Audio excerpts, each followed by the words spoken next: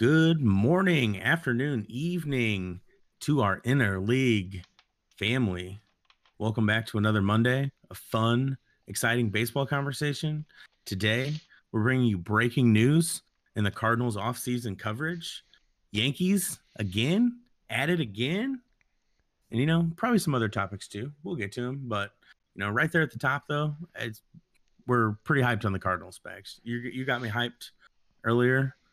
I'm coming hyped about the Cardinals today. We're like this Should be, dude. close to like making a move. Should be. You should be. Yeah, we're really it's a surprise factor. I think is what's going to happen. We're just going to surprise everyone with what we're doing. So yeah, how you doing, Spags? Welcome back, Monday, 125. Even though you said recorded on 126. I just fixed it.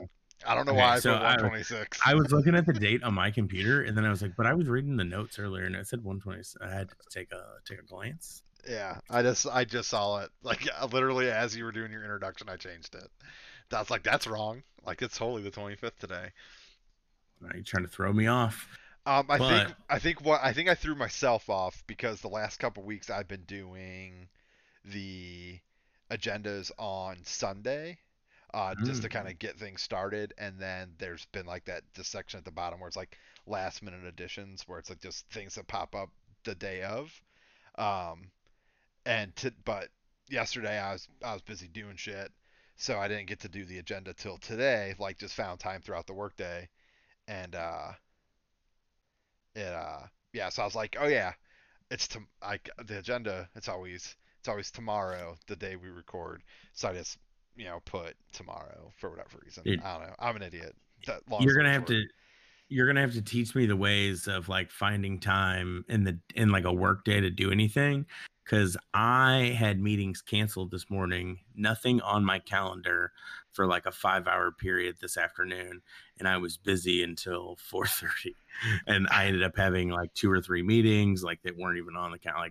Like it's just like all comes up surprisingly on me, like on an everyday basis. I'm like, I'm gonna have time to do something for myself today. Wrong. Yeah. It never So happens, dude. so the so the secret for me is like even though we're working remote, obviously we've been remote for almost a year now. Um, like when we were in the office, like I was always a big advocate of getting out of the office, go take a lunch somewhere. So I still try to replicate that. Whether it's like I some days like if I'm super jam packed with meetings, I'll order lunch and then just like when Yeah. it gets here, I'll go grab it. I'll try to eat real quick, get back to it, whatever. But like my day today was pretty wide open, so I was like, all right, like I have some stuff I need to get caught up on, but I'm gonna take some time for me, probably like an hour to eat, get away from the computer for a little bit, whatnot. I by get away from the computer, I mean close my laptop and not look at it. So I just went upstairs, heated up some leftovers from over the weekend. Came down here, ate. Like I think I was listening to a little bit of a podcast. And then once I got done eating, it's probably 15, 20 minutes. I just took like that other 40 minutes to put together the agenda. So it's just making sure you make time for yourself. Um, Sometimes I'm my not good quote at that. unquote lunch break is at 2 p.m. Sometimes it's Mhm. at 10:30. But I'm just like, hey, like I have a gap in time, so I'm not going to do anything during this stretch. Um, and it gets easier because like there'll also be times where like I end up working until 6 o'clock at night. Like that's like I was working until 6 p.m. I probably could have not taken a lunch, wrapped up everything I needed to, and been done by like 5. But I like breaking up the workday. And then shit, like even after we hopped on to start bullshitting tonight, like we were dealing with the work thing that we've been focusing on, and I sent that email tonight. So, Yeah. I'm just 9:30 at night, I'm still doing work. I was not good at that in the office, like taking the break. Like I push all of my employees to be good at that. I'm just not good at it. Um and I've been extra bad about it being at home because I'm like, I mean, I'm just at my computer already. So it's like, oh, answer this, do this, oh, say that, it's like Right. And and there at least for me, I find it that I take time away without realizing that I'm taking time away. Um, like obviously, like you have bathroom breaks and stuff like that when you're at the office, but here, like I'll go upstairs, use the bathroom. Maybe I just like chill out. Like if Katie's at home from work, like I'll chat with her for a little bit. Maybe it's like 5 minutes or whatever. Um, sometimes like the dogs need to go out, so I'll let them outside and I'll just hang out back. Like I'm just take a couple minutes. Um, so it's a little different than just like when you're at the office building, you're just like, all right, like I'm gonna walk to the bathroom, use the bathroom, walk back to my desk. Here I'm like, okay, I'm gonna walk upstairs. I might chill out for a minute. Maybe like the TV's on upstairs, so I'll watch TV for a minute. Um, grab a drink, whatever the case may be. So it it comes in waves, but I definitely have days that I'm not that great at it, especially if it's jam packed with meetings or like there's just stuff going on that I need to do.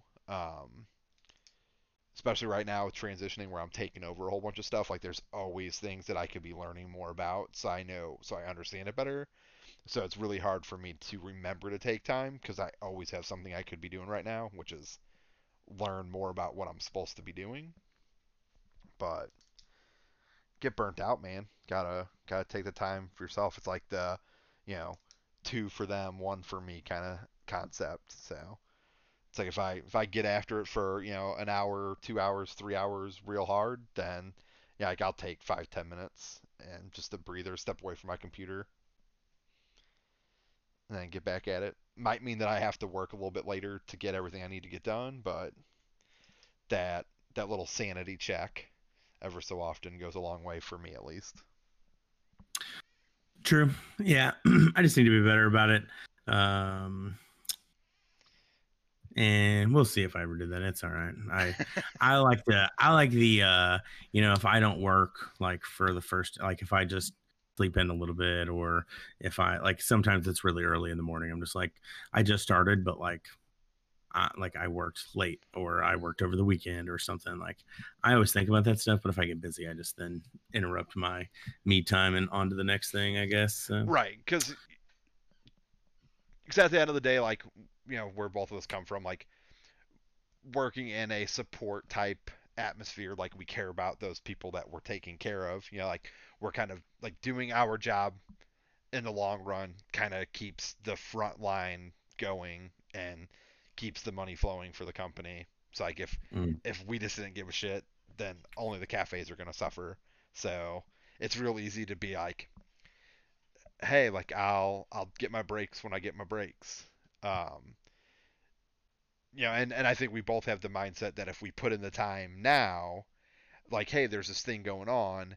If we really put in the effort to full on fix what it is that's an issue, then this will give me more time in the future because this won't be a thing anymore. Yeah, I'm not gonna be looking at this over and over and over Right. again. So there's like the band-aid fix, which is an approach. So it takes less time, much quicker resolution, but you're not really fixing the issue. You're just making it no longer hurt. Um, it's like or like I cleaned the table, but I just threw it all into a closet. It's like your table's clean, but the closet's a mess. Or you can, sit down and take the time to organize what's going on, get rid of what you don't need to, find a place to organize your shit, and then you're just good. True. Prepare yourself. Prepare But yourself. when you have riveting coverage like what I've got on the Cardinals, Yeah, dude. this is like I know it sounds like we're being sarcastic, but I This is went the into most. this. That's the most upbeat news I've heard all off season with the Cardinals. Yeah, Really. I went in really like when I was putting together the agenda, it was just like, you know, clear eyes, full heart, can't lose. I don't know if you ever watched Friday Night Lights, but that's what that's from. Um, and I was like, hey, like I rather than me ripping apart the fact that the Cardinals haven't done anything, let's go see what's doing in Cardinal Nation. Like what are they talking about? What are the big things? Like, you know, Okay.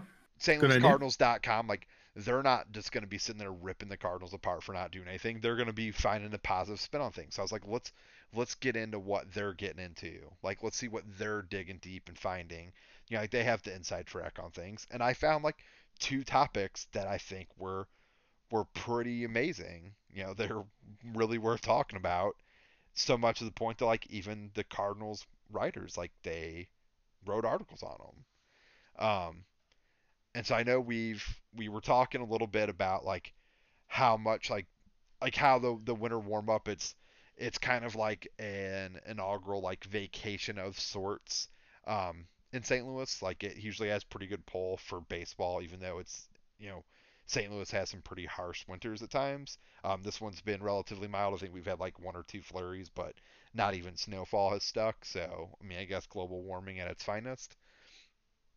Um, but because of COVID, um, they did everything virtually, and we had talked on previous podcasts with like what the lineup looked like and some of the things that they were going to be doing, and they were like, oh man, like this was like a big part with like when they made the Goldschmidt trade, like he was introduced to the team during the winter warm-ups and what that would have been like 2019 winter warm-ups, so before the 2019 season.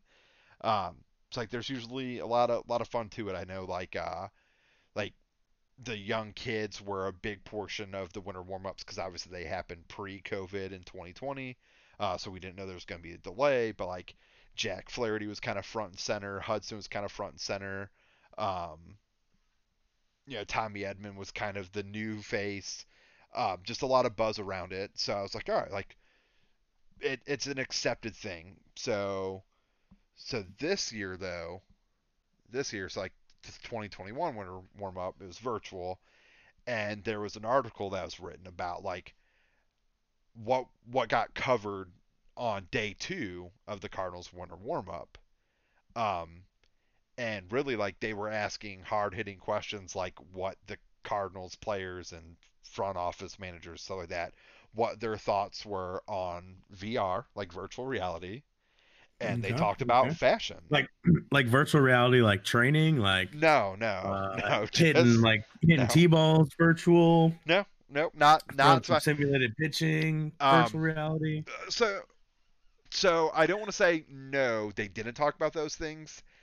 I will say that no, those things weren't reported on in the article because they Okay. didn't really go into detail about what they talked about regarding VR. Just that's what that was one of the hot button topics that were discussed during day 2 of the winter warm ups.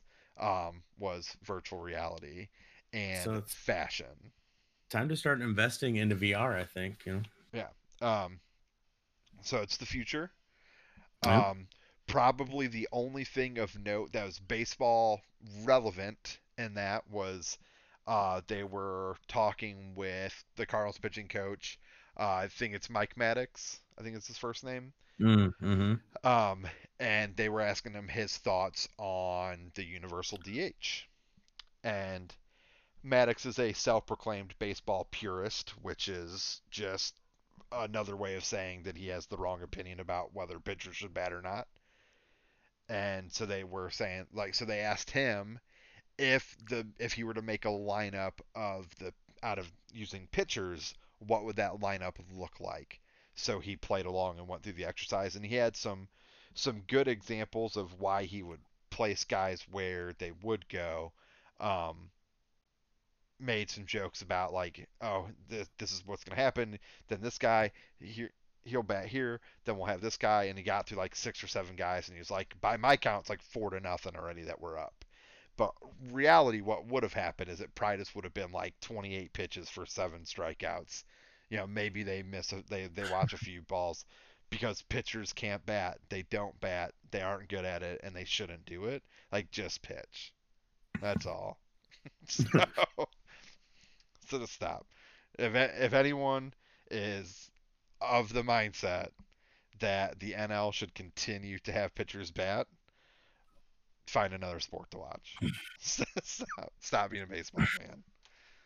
So would would you, I don't know how close of a line you'll count this as, but it's sometimes I would consider like the pitcher batting kind of like uh the field goal kicker kicking an extra point. Like, why aren't touchdowns just 7 points? Like, why are we why are we strolling the kicker out here to kick you know, Uh, uh, uh, a for the chip most shot? part, a sure thing. Yeah. Hmm. Yeah. I think that's Would fair. you like say those things are kind of equal? Like, so then the Um, argument could be like, why do we have kickers? Because obviously, like punting, like longer field goals are obviously a thing, correct. but like extra points, like touchdowns should just be 7 points. Fuck the Um, extra. Unless you're so gonna go for two, you could still go for two. Those rules apply. right, like you could easily say that like, all right, we'll take the extra point, or no, we won't, whatever. Yeah. Um, I so I would I guess at that say point in time, it's a 1 point play. right. If it's not a 2 point play anymore, you run a 1 point play. So I guess that would be the whole thing. Is it Oh it yeah, because you'd have to take the seven away still. right? You So wouldn't get eight. you'd only get six. Otherwise, you're just gonna go for two every time if you're getting seven guaranteed. You're just either getting eight or you're getting seven. Um, so if you didn't go for the extra point, you're just an asshole. Yeah. Um, so for me, it's like I somewhat agree with the comparison and the fact that a vast majority of the time it's pretty irrelevant. However, there's the opportunity in football that you can try to trick the other team into what you're doing, and you can Uh, line up in a means where it's perceived that you're going to just kick the extra point, but actually go for two. If it is you're going for two or you're not, then that option is no longer there. But in the same scheme of things, that is likely a very minute scenario. So it probably would be fine with doing away with it. Like I would imagine that that happens less often than a pitcher hits a home run. yeah. So if I'm going to say that, like, oh, well, the team could trick them, well, then I have to understand the same argument. Well, the pitcher could get a hit, and if our pitcher has a good day at the plate and theirs just has a normal day at the plate, then that gives my team a vast advantage, which is an understandable argument. But it's for me, you aren't removing anything from the game. You're just bettering the game. Like it's not like you only get eight at bats and the pitcher's just an automatic out. It's you have a ninth batter that's what they are paid to do. Like they are hitters, your pitchers are meant to pitch. Like when you have your pitcher at the plate, it's like the same aspect as having a fielder on the mound. Right. You're paying you're paying Garrett Cole 30 whatever $1 million a year to pitch, not to stand in the batter's Correct. box, And possibly get hit, all right, kinds of like shit. yep. And I get that like injuries happen and it's a part of the game. Like if you're gonna tell me that you find it acceptable that Adam Wainwright was out for almost the entirety of a year because he blew out his Achilles tendon running to first on a ball that he hit, like if he was just pitching, that wouldn't be an option. Now he could also have done that while he was pitching, but at least then he got hurt doing what he needed to do. Like Corey Kluber, for example, I feel I can accept it far better that he broke his forearm by getting hit by a ball that was batted. So he got hit with a line drive and it hit him in the arm and he fractured his forearm. I would be less I would be less understanding. I'd be more pissed off if he had gotten hit by a pitch and that's what broke his forearm. Yeah, that it's like there that this is just no good. And like, yeah, it's interesting to see like the other side of the game, and like it was fun to be like, oh, the NL's going to get to play with a DH, but you aren't going to invest money into a DH because you've only got to play a handful of games with him, so you're not investing money in that. And for the other side, you're just like, oh, well, now our pitchers that don't ever do this have to get up there and try to bunt, or whatever. And like, it's not an easy thing to do. Like even NL pitchers suck at bunting for the most part, and they Yeah. they bat on a regular basis for their starts. Like it's something that they're asked to do regularly. But like, I think like Mariano Rivera, had like one at bat in his entire career. So, or like Tanaka, who spent his entire career so far with the Yankees, that he has like maybe less than 10 plate appearances in his career. Um, so it's like, what do you expect him to do? Like, why would he ever practice this? Like, it would just be a wasted effort. So just do away with it. Just like play by the same rules. It's fine. It would be like the, and that's probably the thing that drives me crazy the most. Like, I I would be I'm more on board with the AL getting rid of the DH than both leagues playing by separate rules. Like the right decision is the NL just adopts the DH, but they should be playing by the same rules. It would be like, using your same example, it would be like if the AFC didn't kick extra points, but the NFC did. Yeah, yeah. So when you were in there, when you were playing interleague matches, you didn't have to kick extra points. Yeah, We're just gonna give you those points today. Not a big deal. yeah. Like, don't worry about it. Oh, you don't have a kicker, or oh no, get your kicker out here. He's got to do this. Oh, it's something you've never done before. We don't care. You guys lost because a kicker missed an extra point last week. That sucks. Yeah. So it's just it's one of those weird things, and I get that. Like yeah, it set them apart like way back when. I don't even really know like when the DH got adopted by the AL. Maybe it was a bigger deal back in the day when pitchers actually hit.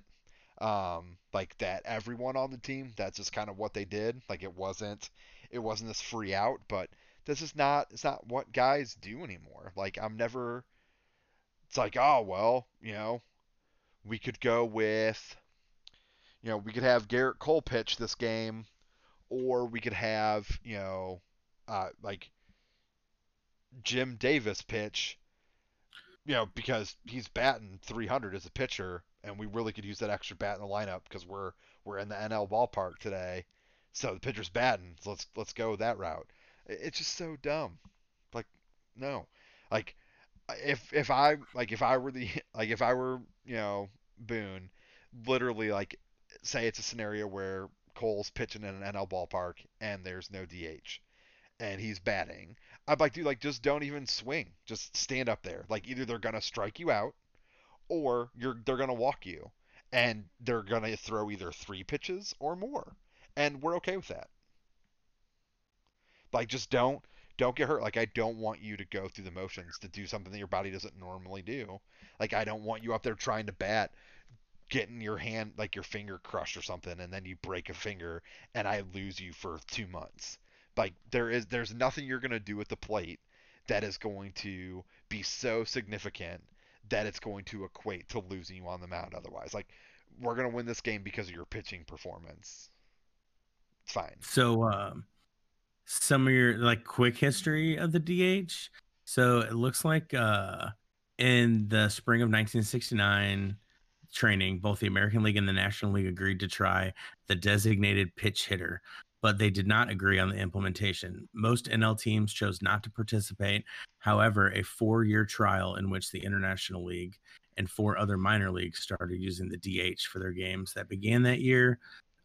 So it was an experimental baseball rule change. It was embraced by the Oakland A's. But then it goes on to say that where should I start this? Finley and other American League owners voted 8-4 to approve the designated hitter for a 3-year trial.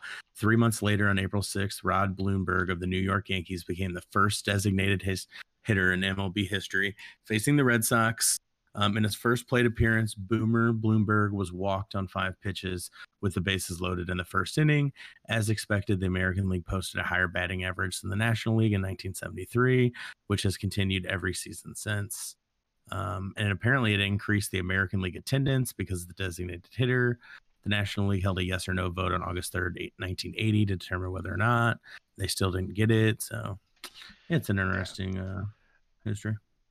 Yeah, and then Who voted no? The final tally was 4 teams voting for the DH: the Atlanta Braves, the Mets, the Cardinals, and the Padres. 5 votes against: the Chicago Cubs, Reds, Dodgers, Expos, and Giants. Absentees were Phillies, Pirates, Astros. 5 days after that meeting, the Cardinals fired their general manager, John Claiborne, who was the leading proponent for the adoption of the DH rule, and the National League has not held another vote on the issue. So really, dude, Bill DeWitt has the keys in his hand. They're just letting the Cardinals make decisions in the NL. They fired that guy. He was like, "Hey, we want to be in there," and they were like, "No, dude, you don't. What did you do? You went to the wrong meeting, bro. You're fired." Yeah. Like, I don't know what Kool-Aid you drank, but it wasn't ours. Yeah, you better go to the American League, you motherfucker. Yeah. This ain't happening on Maybe, their team. maybe one of We those don't. guys will hire you. You're Yo, not on wait, our whoa, team whoa. anymore. You want us to sign a new player? Where do you think we're gonna get the money for that? Yeah. You think we just got money growing on trees out here? Yeah. Like we're not net profitable. So Yeah. you want us to hire another guy? You're fired. Yeah. Easy. So Cool. so the other aspect that is crazy to me. All right. In so even if you want to be like, all right, it's great. Like the NL uses their pitchers batting. You know, they don't use the DH. Whatever. That's fine. So in Japan, like their Pacific League, like it uses the DH. Um, the their Eastern, I guess, like the minor leagues, like their Eastern and Western League, like they do it, whatever. So it seems like it's like outside of that, it's the rule that like is accepted. Like outside of the U.S., those are what the leagues play by. Even like the Mexican leagues that like have like Dominican leagues and stuff like that, where major league teams have affiliates there, they use DHs in all of their games.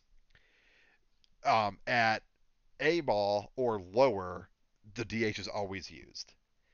At Double A and Triple A, even the DH is used unless both teams are farm clubs of the NL teams.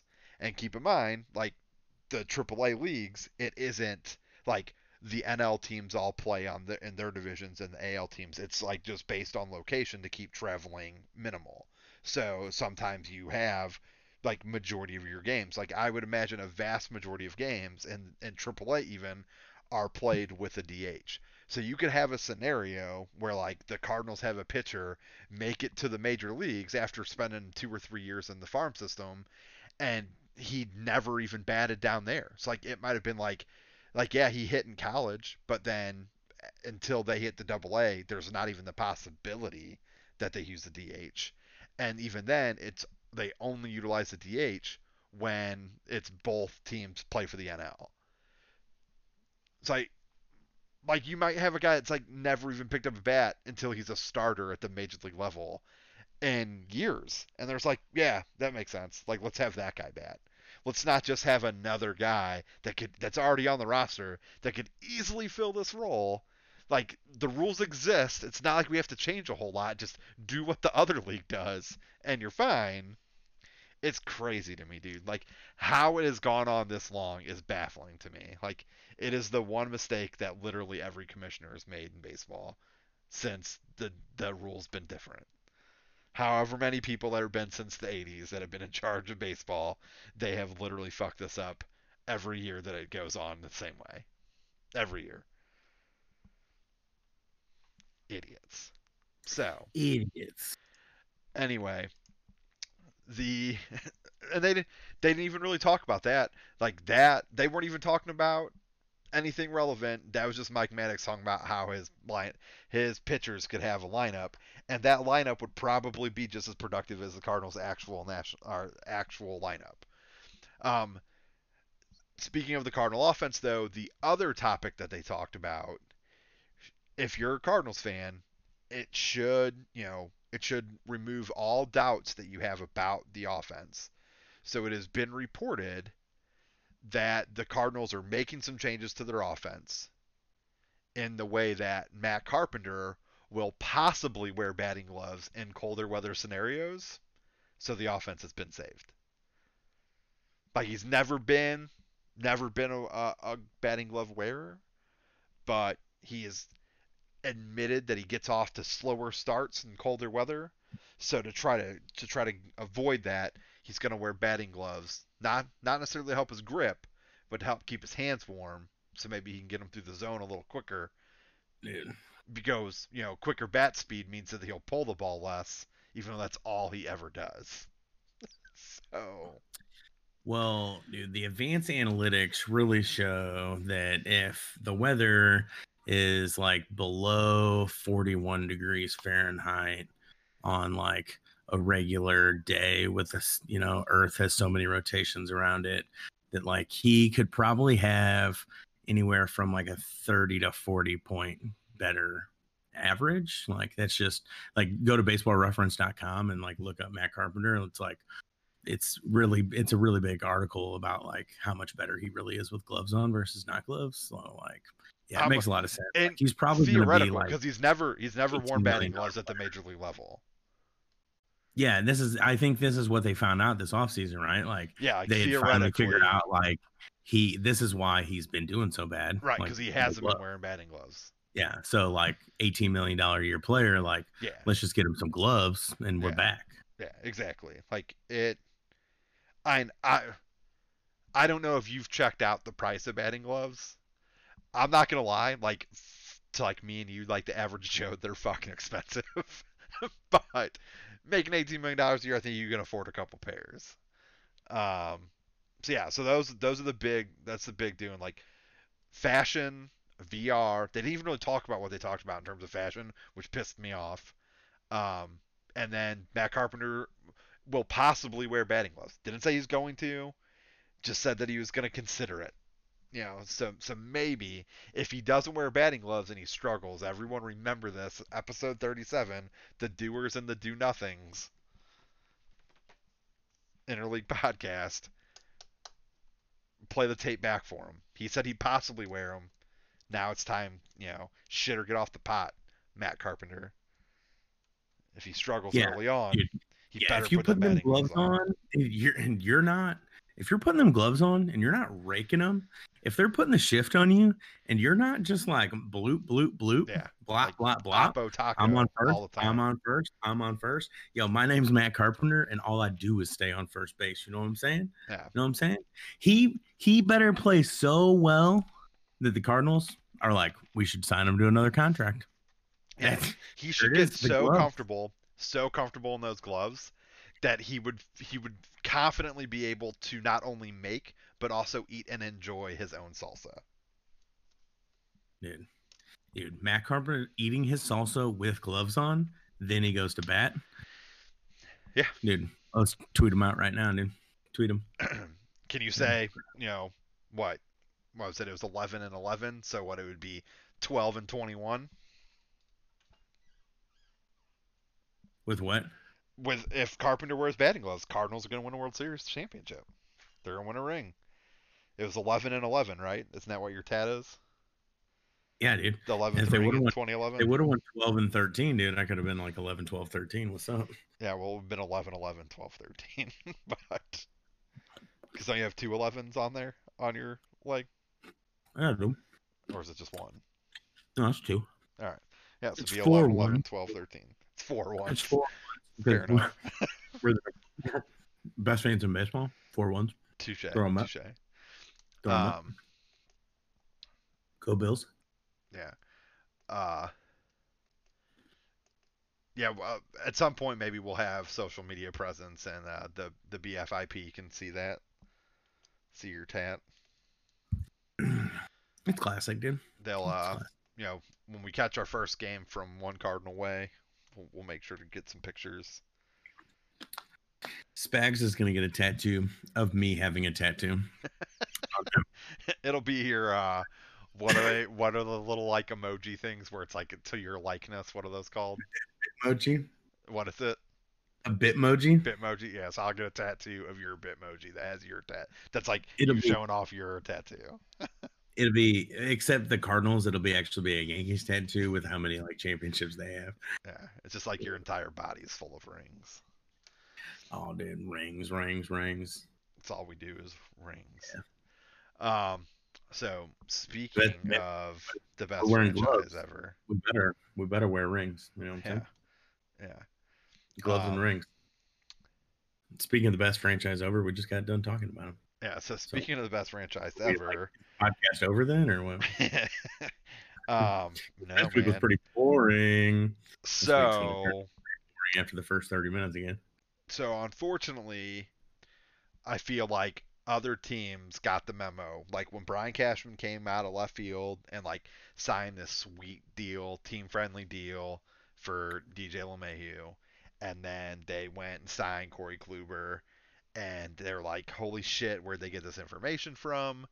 Everyone was like, "The Interleague podcast." Alex and Chris talking through things, pitch this idea, new year, new approach. Um, it was genius. Cashman, you know, took it and made it happen.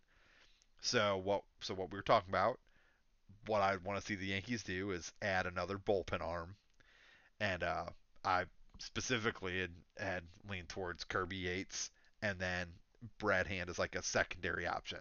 Well, Kirby Yates is no longer a free agent. He was signed by the fucking Toronto Blue Jays. So not only is he no longer an option for the Yankees, but he's in the damn division.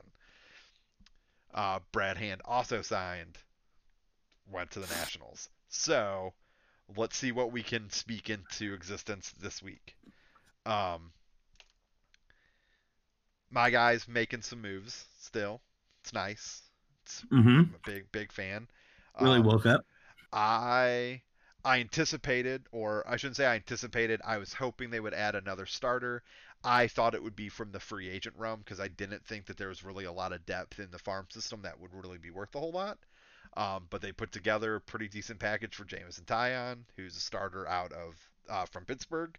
So the NL Central continues to get worse. Not that the Cardinals Pirates, getting better. not that the Pirates could really get much worse. They were probably already only like a 65, 70 win team.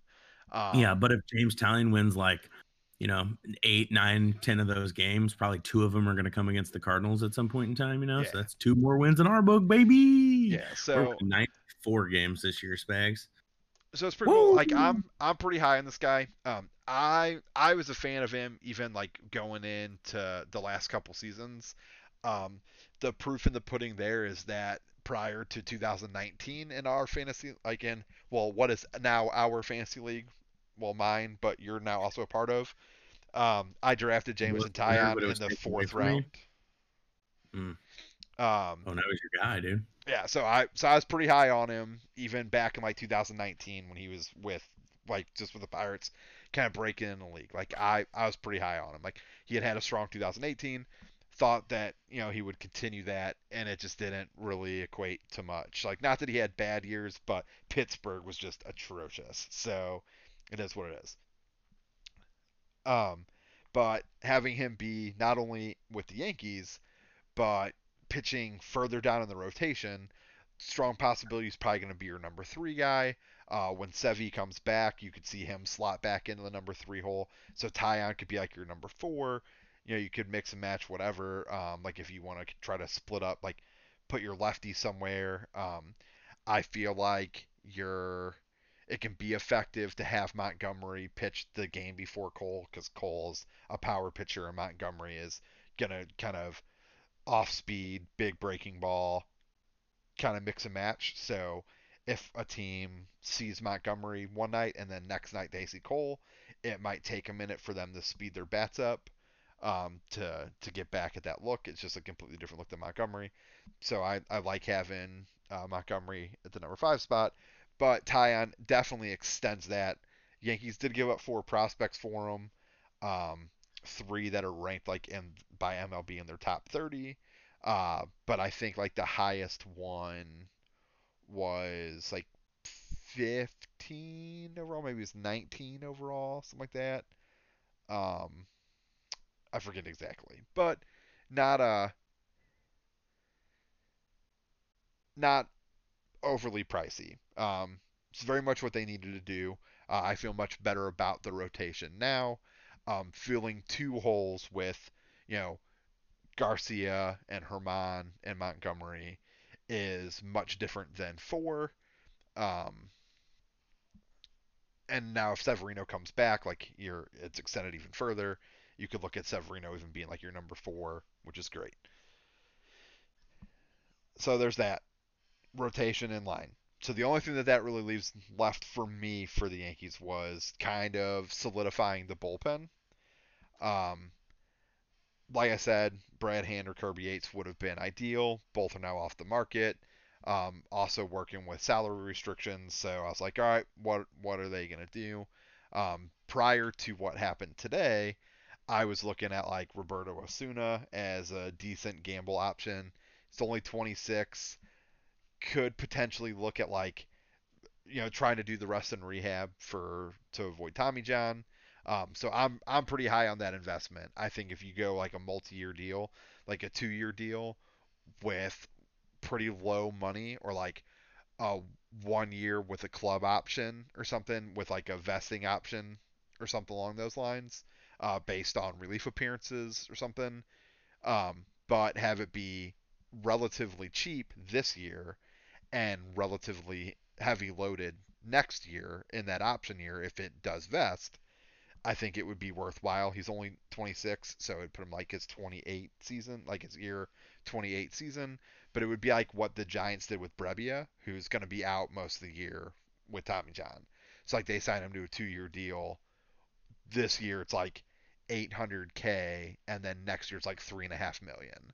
So it's just like, hey, we're not going to take a hit on salary this year, so we could bring in somebody else to fill the role we want you to fill while you're rehabbing, and then we'll pay you next year, but we'll just lock you up currently. So I think if they do something like that with Osuna, it could go a long way. Um, but they dealt Ottavino to Boston along with another prospect, and basically just like a move to free up salary. So now they have like this new $8 million that they found, to play with this year. So it gives them like $11 million of wiggle room. So they could just try to go out and land another free agent pitcher. Um, that could be even better than like needing to be that gamble. Yeah. But do you think so they had $11 million also though, what frees them up for like mid-year, like hope this happens, we need to sign this type of player, or like maybe we don't, maybe we're not as good in the rotation as we thought we were going to be. So, we got to bring in this over. So some of that flexibility could be for some like For sure. mid-season work as well, not have to like work it out. I think I'm always in the boat that the New York Yankees have their foot on the gas pedal. So something's probably going to happen. If we're clearing Right. money, we're probably, that's why I told you, I'm like, here, catch your incoming, right? Like the Eh, Yankees are doing all the other things of need. I, I find it hard to think a franchise that's addressing so many needs in like a pretty short amount of time, once they started addressing it, is not going to take a closer look at the catching position, which is one of their worst positions. So. um, it's one of their worst positions if 2020 was the Gary Sanchez that we're gonna get. If you avoid, like, if you remove that and you go back and you get like, I think it was like 2018 that Sanchez had his big year. If you get those kind of production numbers, then you're in a great spot. Like there's a point in time like Sanchez led like all catchers in home runs over a 3-year period of time, or like it was like led all catchers in home runs and RBIs over like a 3-year stretch. If that's the type of production that you get and he's batting, 230, 240, that's fine. It was the having no power numbers, striking out all the time, and batting 180 and being shit behind the plate that killed you. Um, Yeah, that's why I think even with his home runs taken account, like last year that like you really don't need those twin games. Like you have plenty of guys that are going to get home runs, and you correct. got plenty of guys that are going to get on base. So to like really shore up that, like make sure 4 days out of 5, a week, you're going to have someone solid behind the plate. Maybe they're just the guy that like helps turn over the order. Maybe they're the guy that just gets singles. Like maybe they're not that power guy, but like they're driving the runs or like doing the small plays, right? Or maybe you get yourself a JT Realmuto and you're like, You're just yo, set.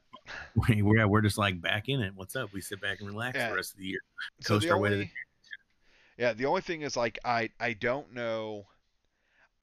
I don't know. I think that they're running out of potential suitors to be able that would be willing to find a deal for Sanchez.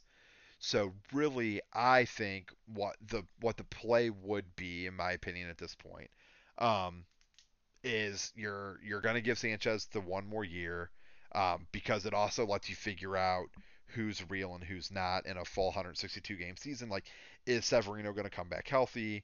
Is Herman going to bounce back from his suspension? Is Garcia real? Is Montgomery going to be healthy coming back from into a full year's work after his Tommy John recovery? Because I mean he was okay. He was decent at best. He was a good number 4, number 5 option. But it was in a shortened season, so who knows if he's going to stay healthy for a full year.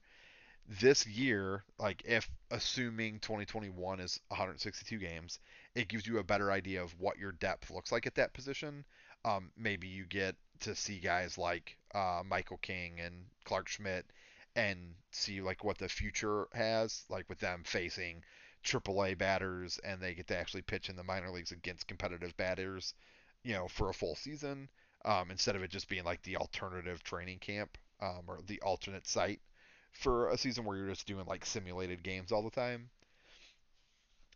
So that it just gives them far more information, and then you can, if you want, like you can either like try to deal Sanchez at that point and package him together with a youthful pitcher, and you go after someone like Salvador Perez, or you just decide like, hey, we're gonna ride out Sanchez in general. I want to say I think he's a free agent after 2022. Um, yeah, so 2022 is like his last year of arbitration eligibility, and then he's a free agent. And it's like if you're like, all right, like if Perez hits free agency, we'll heavily invest in that.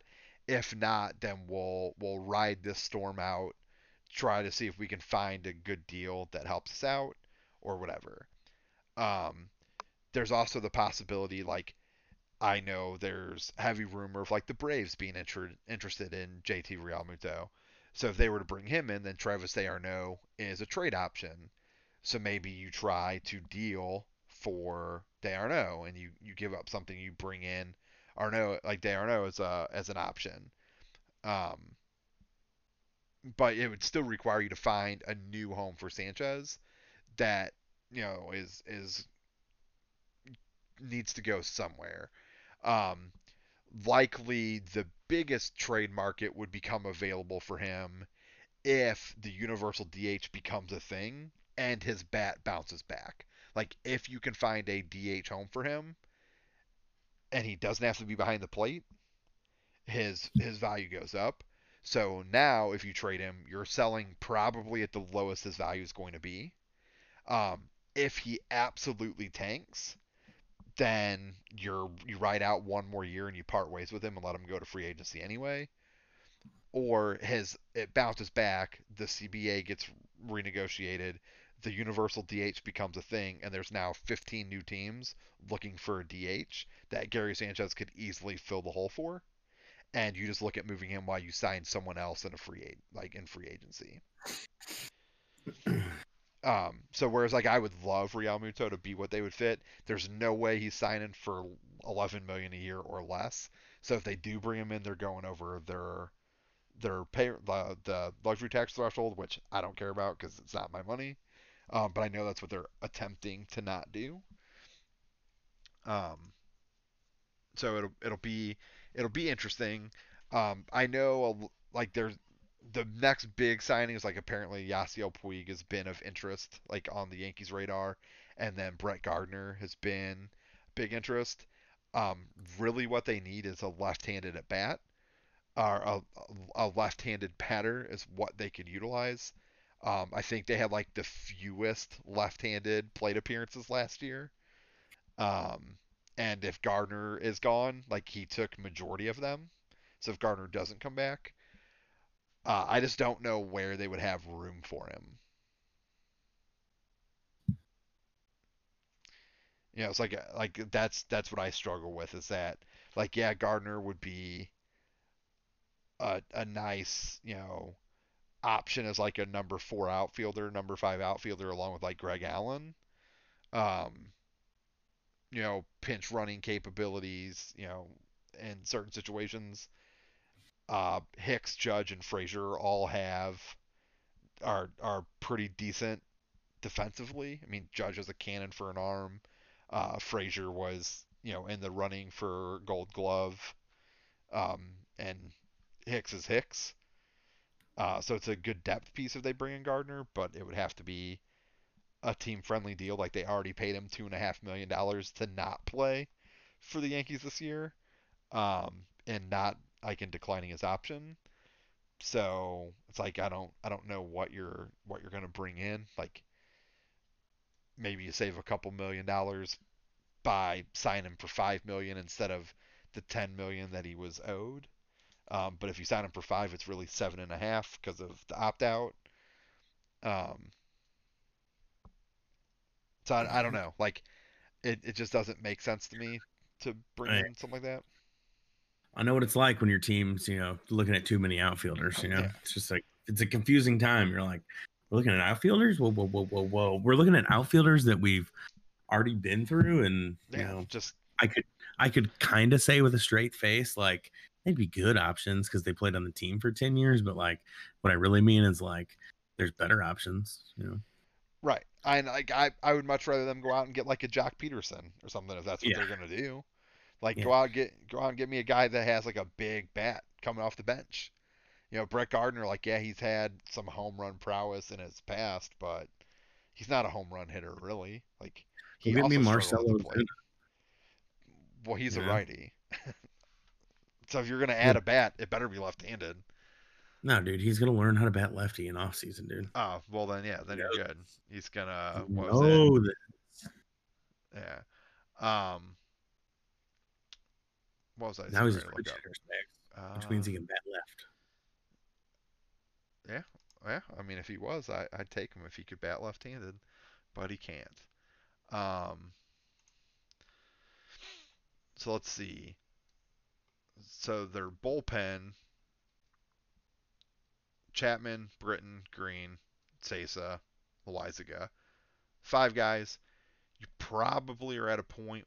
Um, Cole, Tyon, Kluber, call it Montgomery, and Herman. Probably could carry Garcia as like a long reliever. It's like gives you a sixth reliever. So there's probably like 2 spots available in the bullpen, ideally, because that would give you 13 pitchers, 13 position players. Um, so you probably have two bullpen spots that you could fill. Um, right now, the likely targets for that would be like Albert Abreu, Nick Nelson, Ben Heller. Uh, Abreu, I think, had pretty decent numbers last year. The other two have been meh at best. Um, so maybe you go with Abreu in that role, and you're looking for like another middle reliever, and that's why I think like someone like Roberto Osuna, like someone to go along with Chapman and Britton that'll break up your big two being left-handed. That can be reliable. And Osuna's been a pretty lights out closer at times in the past. He's just a big injury concern, but I think he checks all the boxes that you need. Now that you dealt Ottavino, which I'm okay with because Ottavino is making $8 million. Um, and you were going to pay him $3 million next year, even though he was going to be a free agent, potentially going elsewhere. They were giving him a signing bonus next year, no matter what. So now that goes to Boston. Boston can deal with that shit. Yeah, fuck Boston. Um, but yeah, so if you figure they have 13 position players, you're going to carry 2 catchers, Sanchez and Higashioka. You got Voit, um, LeMahieu. So 1, 2, 3, 4. Um, Urshela, Torres. So 5, 6. You're going to have 3 outfielders. So it takes you to 9, and Frazier, Hicks, and Judge. Stanton at your DH. So that gives you what, 10?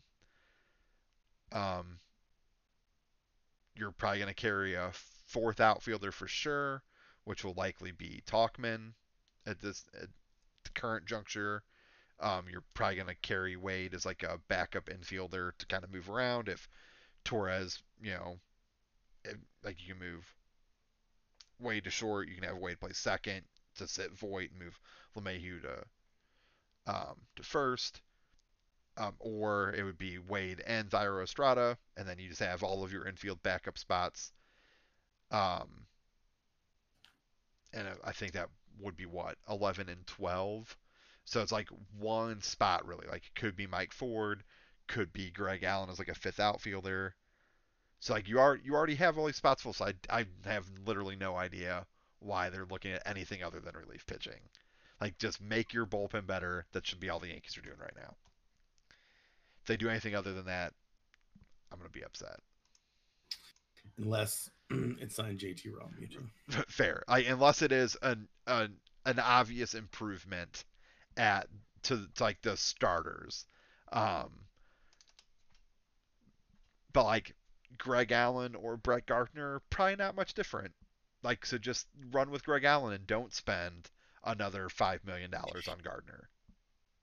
Yeah, Save Brett that Gardner's like money. 2 more years away from like contractually getting a statue in front of the stadium, dude. Do you really want that? Like, Um, yeah, because his numbers are not great.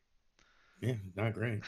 So, if it were like a super team friendly, like 1 2 year deal, maybe like it's like 2 or 3 million, like way down from the 10 million he made last year, then I could probably get on board with it. Like if a real cheap team friendly Brett Gardner is an option, I would take that over Greg Allen. But if you're gonna bring him back in for 5 6 million, you add in the 2.5 million that you already paid to opt out, so you're really at like 8 9 million. So you're saving yourself like $1 million by not just picking up his option. You're, I don't know what you're doing. You're just spinning your wheels at that point. Um, so if they aren't going to add to the bullpen, then my thoughts would be just invest still heavily into starting pitching or try to bring in a guy that could fill both roles. If you're going to go like low risk, high reward, then you still have guys like, Taiwan Walker and Chris Archer available to add to your rotation. Then you could move like Herman Garcia, like they either can go to the minors or they can pitch out of your bullpen, and you can adapt them that way for a year, whatever. Spot starts, figure out what you got going on, or you can invest in a more veteran type guy that could be a starter, but if your starters are all pitching well, can also find success out of the bullpen, which would be like a Rich Hill, Adam Wainwright, even like a Cole Hamels, um, Felix Hernandez, something like that. Like you just bring in a guy that can help teach these young kids, which is what I think Wayno would do a great job of. Has found success out of the bullpen before, so could certainly do that. Like he could easily be in the mix with, you know, Chapman and Britton. Like if you had like Britton pitch the seventh, just hard thrower, nasty sinkers from the left side of the mound, and then Wainwright pitches with his big old 12-6 curveball in the eighth, and then go back to, you know, Chapman just throwing missiles when sliders that drop off just drop out of nowhere, far off the plate. Like that's gonna be a nightmare for teams to adjust to over the course of 3 innings at the end of your game. So you have $11 million that you saved. Go spend like $4 million and bring Adam Wainwright in. You know, Whoa, whoa, whoa, whoa, whoa, whoa. like He why doesn't not? want to be in New York, dude. He doesn't like the bright lights, dude. He wants to Maybe, be, maybe. he where is he gonna put his farm in New York, dude? How's he gonna grow? Syracuse, man, upstate New York, tons of Yeah, farmland. how's he gonna make Matt There's Carpenter's veggies for salsa? that's fair. Well, Hmm. yeah, you're right. Fair enough. All right, all right. Um, Sorry, bags. It no, seems like all a good good. idea, but if you talk that into existence tomorrow, you're I'm you're like gonna be mad at talk me. 2 or 3 more things into existence, and I'm not gonna show up to this podcast anymore. Fair, fair enough. Fair enough. Um, but I'm yeah, just gonna be sitting here Mondays, being like, Chris, yeah. Like, hello, Chris, hello, can you hear me? hello, hello. Um, but yeah. So that about covers our teams, but there was at least some other movement in baseball. Some things are doing, some things are happening. Um, some things Just that are happening that I think are odd that other teams weren't in on them. Um, so I just kind of jotted down. I think there's like 4 free agent signings. The only trade of really any significance that I saw was the Yankees trade, uh, which was like the 4 prospects for Tyon. And I did find it. It was 2 pitchers that were 15th and 19th uh, Mhm. ranked prospects in the organization, an outfielder that was ranked 21, and an unranked shortstop. Um, I don't know where he falls, but only that they only rank the top 30. So some decent prospect options.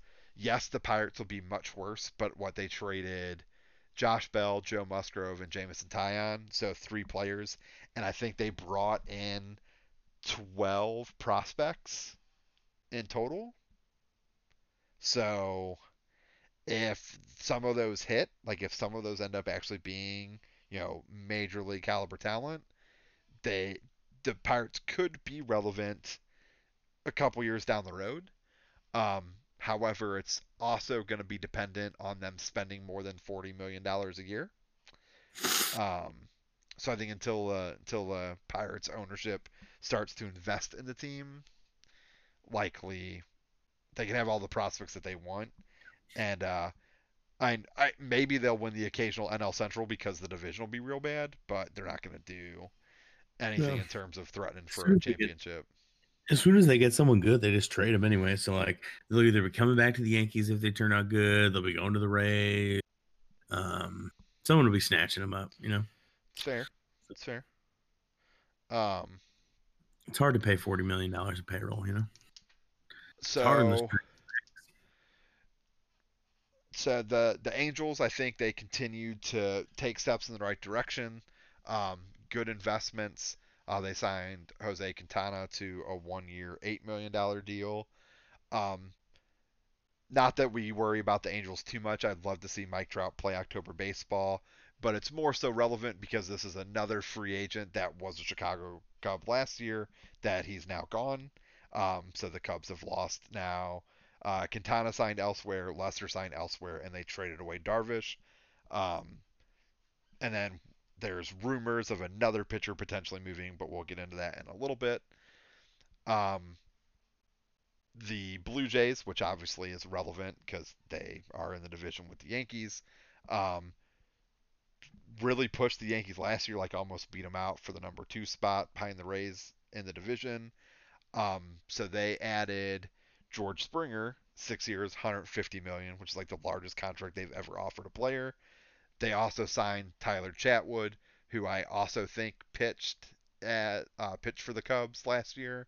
Um, Sounds like a Yeah, and like either out of the bullpen or I think he might have been like kind of a swing guy. He would start and pitch in relief sometimes.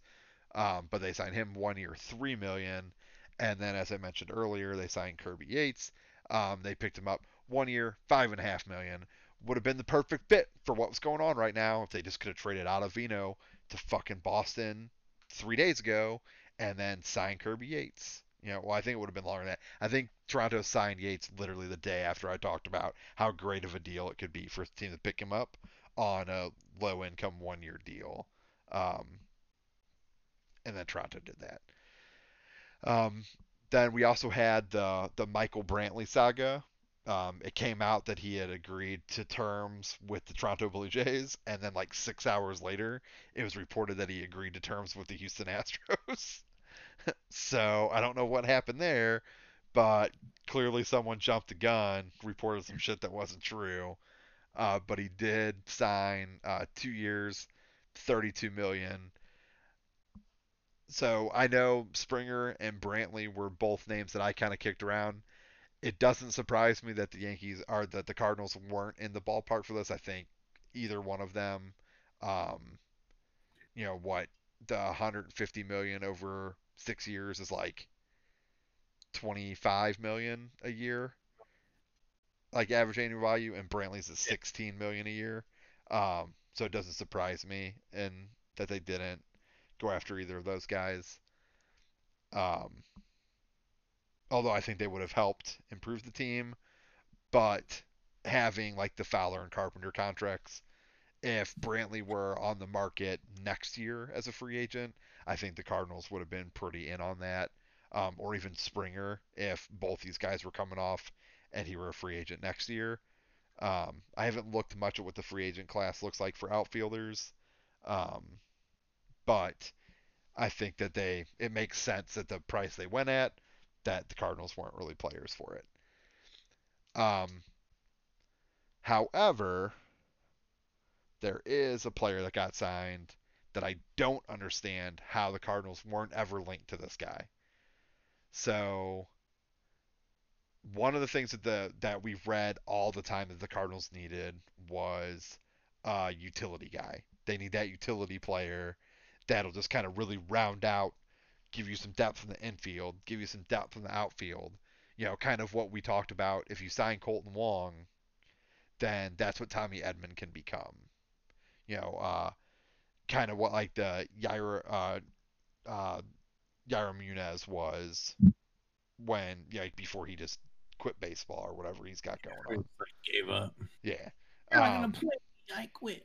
Mm. so the Padres, because they needed more guys, they re-signed Jerks and Profar, who they brought in last year, and he played most of the playing time after Tommy Pham got hurt, out in left field. But he plays 5 positions defensively, plays them well. I think he plays anywhere in the outfield and then like the middle infield. He could probably get by with playing third, and maybe it's second, short, and third that he plays in the corner outfields. Maybe he doesn't play center, but he plays 5 defensive positions and he plays them pretty well. And then in terms of hitting, he had an OPS plus of 113, which the league average is the 100 mark. So like slightly above average, compared to the league as a hitter. Plays 5 positions well defensively. 3 years, 21 million, so $7 million a year, cheaper than what you would have had for Wong. So it made sense. Like they're still reducing that.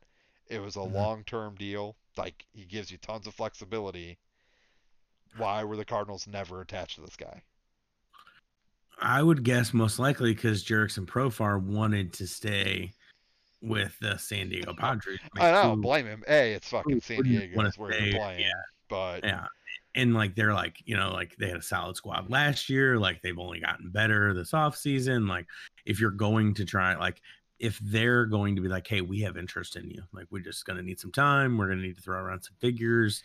And but he's like, hey, like I'm gonna get a contract no matter where I sign. Like if I hold out for San Diego and they don't sign me, I'm probably a good enough player to turn around and get a contract. So I just ain't worried about waiting. I'm just going to see if like they'll have the commitment first. And then there's the fact that the Cardinals are cheap and they're not going to sign and, anyone like that. and I get But that, but I like to think it's the other way that like the Cardinals were just probably really never given a chance. Maybe they were like, hey, because I would doubt they didn't check in. Like, if you want to believe everything Mo says, they do their due diligence on every player, all of them, all the players. They're all the best players. We do all the diligence on them. your Mosaic sounds a lot like your Trump. Oh, really? It Really? does, yeah. It sounds a lot like Mike Trump. Oh, Yeah. that's weird. So we're like the best offseason ever. No one's ever had a better offseason than the Our Cardinals. offense is going We're to really be killing it. huge. That's going to Yeah, be we're huge. really Matt Carpenter's going to wear gloves next year. It's going to be fine. We're going to be good. Who needs uh, tricks and so far? We have gloves on our team now. nice. Uh, but so I would like to think that like there was at least a hey, and then it was a, like if we're Who phoned interested in this? yeah. If we're interested, we'll call you. Right. We'll do And about it. and that's fair.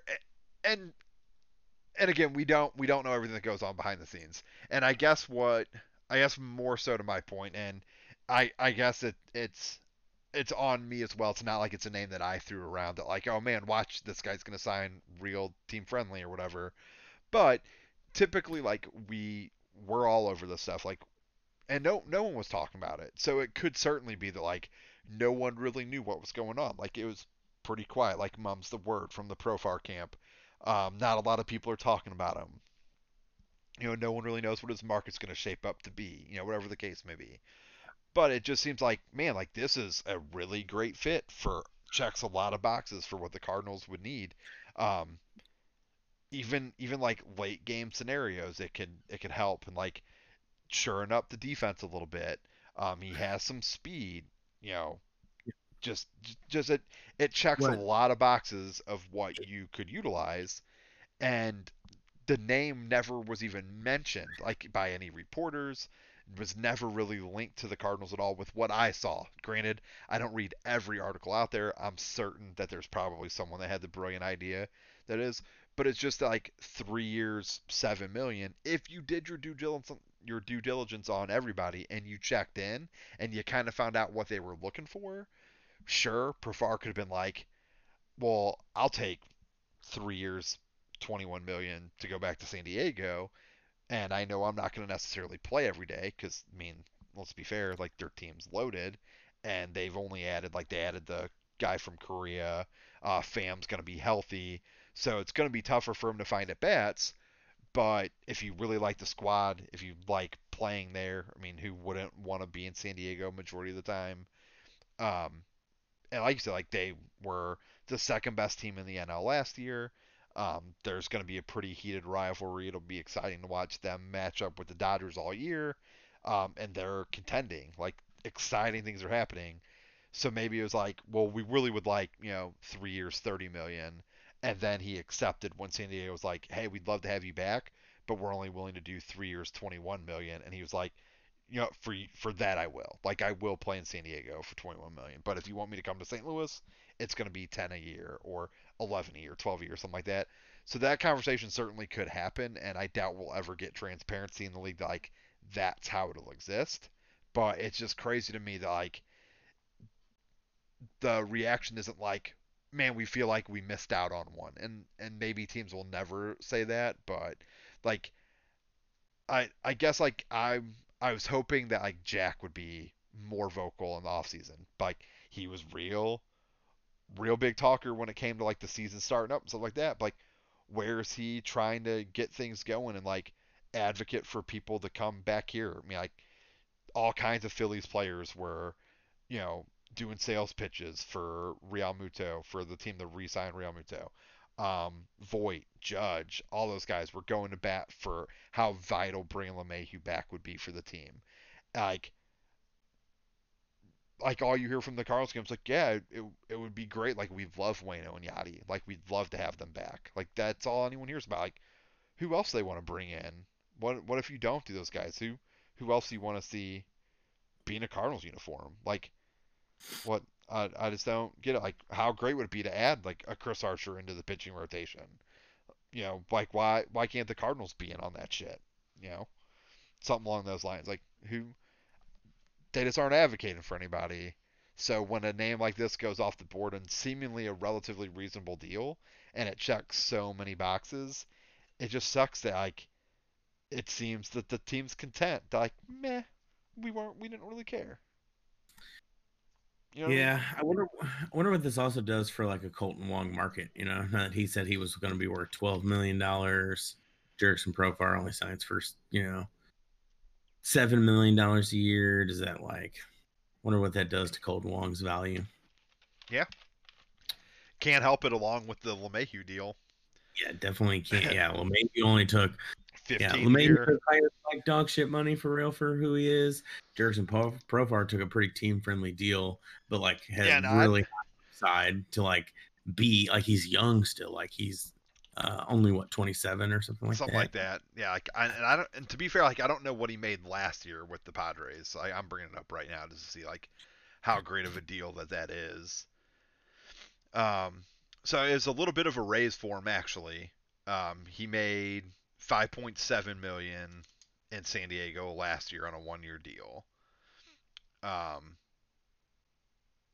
let's see, 1, 2, 3, 4, 5, 6. Yeah, so he had signed in 2019. He signed 3.6 million, 1 year deal with Oakland. Then that was his first year of free agency after being with Texas for the 6 years. Then signed 5.7 million, and then signed 7 million a year. So it's a little bit of a raise for him. Um, and it's a 3 year deal. Um, so I guess it's to be expected going in the right direction for him. Probably hard to pass it up, but I would think then, like, if you're gonna offer him, a million and some change more than what he was making last year, like, he'd probably be willing to accept that in most places. Mm. But and again, like, not that they didn't check in, and he's getting ready to turn 28. He's currently right now, uh, Young. uh, Spot Trek shows him as 27 years, 340 days old. So what middle of February, early February. So as spring training is hopefully getting ready to start, he'll be turning 28.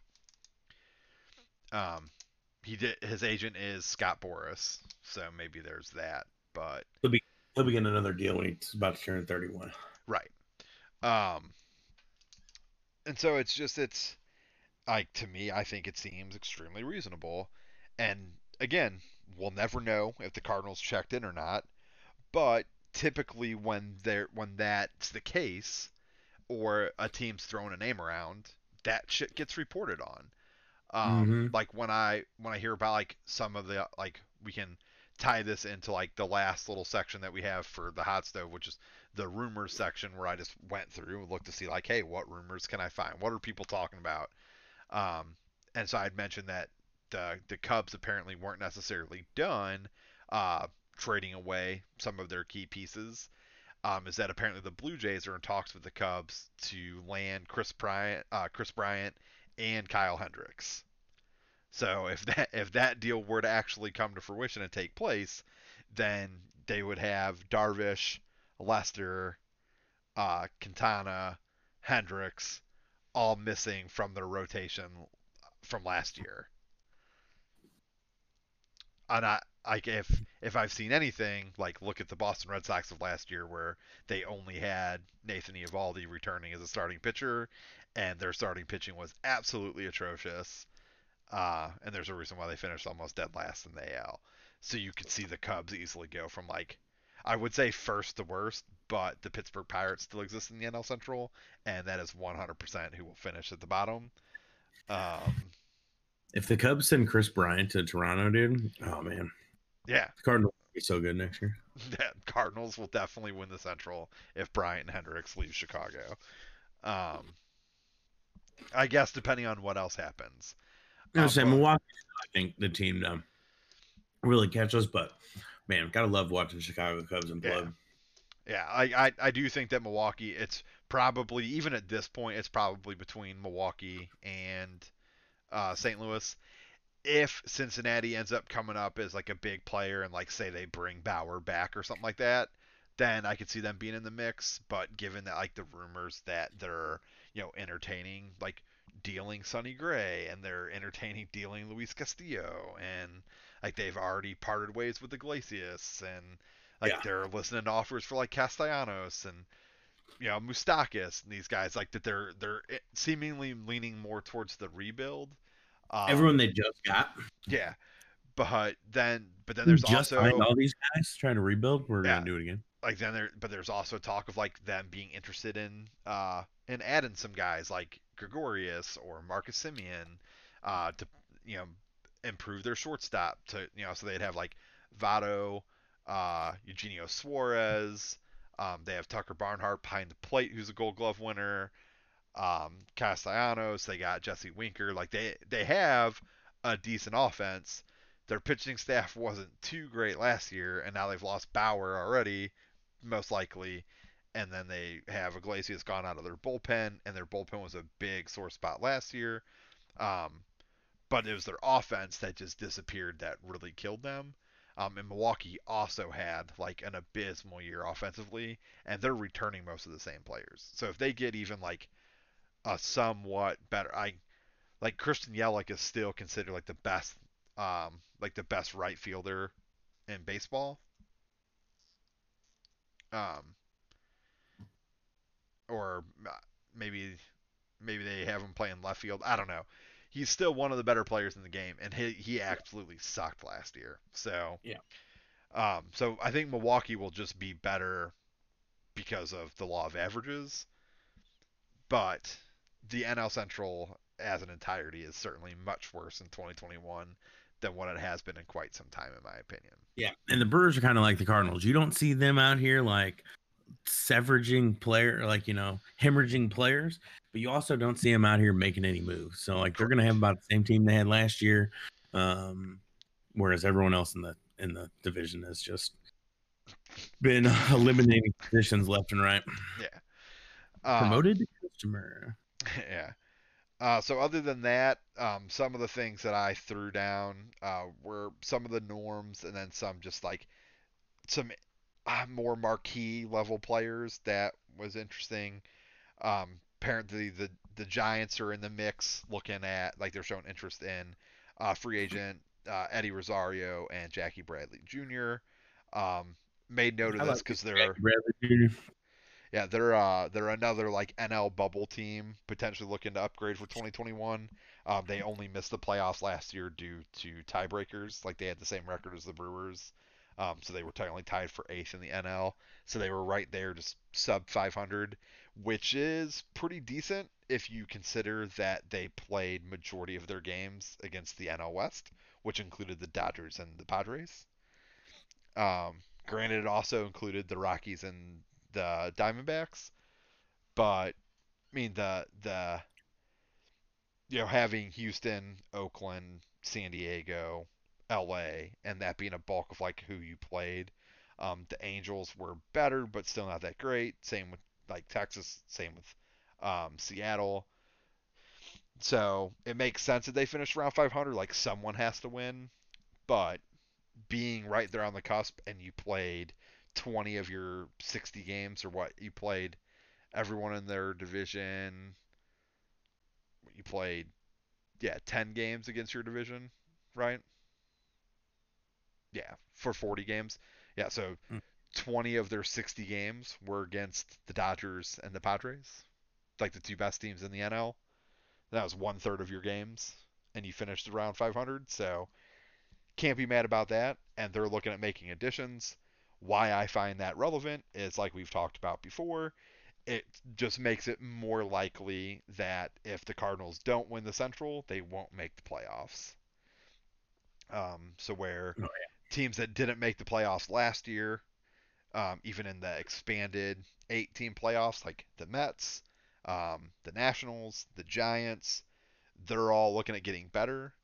Um, Obviously, once like the Reds will free up a spot, the Cubs will probably free up a spot, but it seems increasingly more likely that it just goes back to 10 teams make the playoffs. So there's only the two wild card spots in the top team from each division, which means one of those wild card spots belongs to either LA or San Diego. So you're really probably fighting for one other spot with now San Francisco, the Mets, the Nationals. Um, so you just got to win the Central most likely, or you're probably missing the playoffs. Trevor Bauer, who we'll get into some more information about him in a second, but Mets and Angels are still the guys tied to him. Um, Toronto apparently looking at adding, not only being tied to Chris Bryant and Kyle Hendricks, there's also apparently like they're in talks with James Paxton and looking at adding in Drelton Simmons. So it looks like they're essentially just trying to add a guy to the left side of the infield and a starting pitcher. I would imagine they wouldn't add all four of those guys, but um, could be there. Uh, San Francisco and the Blue Jays are tied to Jake Odorizzi, who's like the number two starting pitching out there in terms of free agent availability behind Trevor Bauer. We talked about earlier that Atlanta is reportedly shopping around D'Arnaud, potentially to make room for a spot for Real Muto. And then Minnesota has upped their 1 year offer to Nelson Cruz. Didn't say how much it was, but I think to me, I feel like they're because I wrote this earlier in the day, and now we found out other information since then. But I wrote it with the mindset that I was like, oh, if Minnesota is reportedly upped their 1 year offer to Cruz, it is likely that they believe there is a decision coming on the universal DH. So they were trying to solidify that deal before 15 other teams got into the market for him. Um, as we'll get into a little bit later, that didn't end up being the case, but we'll see if it goes that route. Um, any other rumors, free agent moves, trades, or anything that you saw that I didn't touch on that you thought were interesting or relevant? No, no. Yeah, I tried I to don't. hit the like anything that like was either I the think I big really saw name the guys tiebreaker or with teams that Simmons. were I think. relevant to us, to our Yeah. teams. because our Yeah, teams I think really I'd aren't probably sell the related big to ones shit at these. anymore. Yeah, but not the small ones. So yeah, I think I'm good on those. I don't think I All got any right. more. Um, so moving on. Um, like we just talked about, still no news really regarding rules for the 2021 season. Um, again, so this is the portion that I wrote before we learned what we know now. Um, so when I was writing this morning, there was still no news regarding rules for 2021, or it might even have been last night that I was writing this. I don't know. Um, so still no news regarding the rules for 2021. So I pose as like, is the quiet, does it mean that negotiations are actually peaceful and they're waiting to finalize things before going public? Or is this simply like the calm before the storm and, it's shit's about to hit the fan and they really aren't talking about anything and no one can agree to anything and shit's going to go south? So then, fast forward to earlier today, maybe just a couple hours ago, 5, 6 hours ago or so, John Heyman reports on Twitter that the MLB owners had offered an addendum to the MLBPA to allow the universal DH in exchange for expanded playoffs, and the players union rejected that offer. So it didn't go into much into like what that meant. My assumption would be that it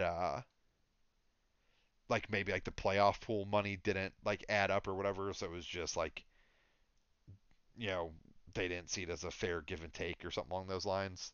But for whatever reason, the players' union rejected accepting the universal DH, but in turn would have the expanded playoffs. Um, so even on something that I thought was a pretty simple decision, that like, hey, let's just get this done. The expanded playoffs for one more year, something we discussed last year.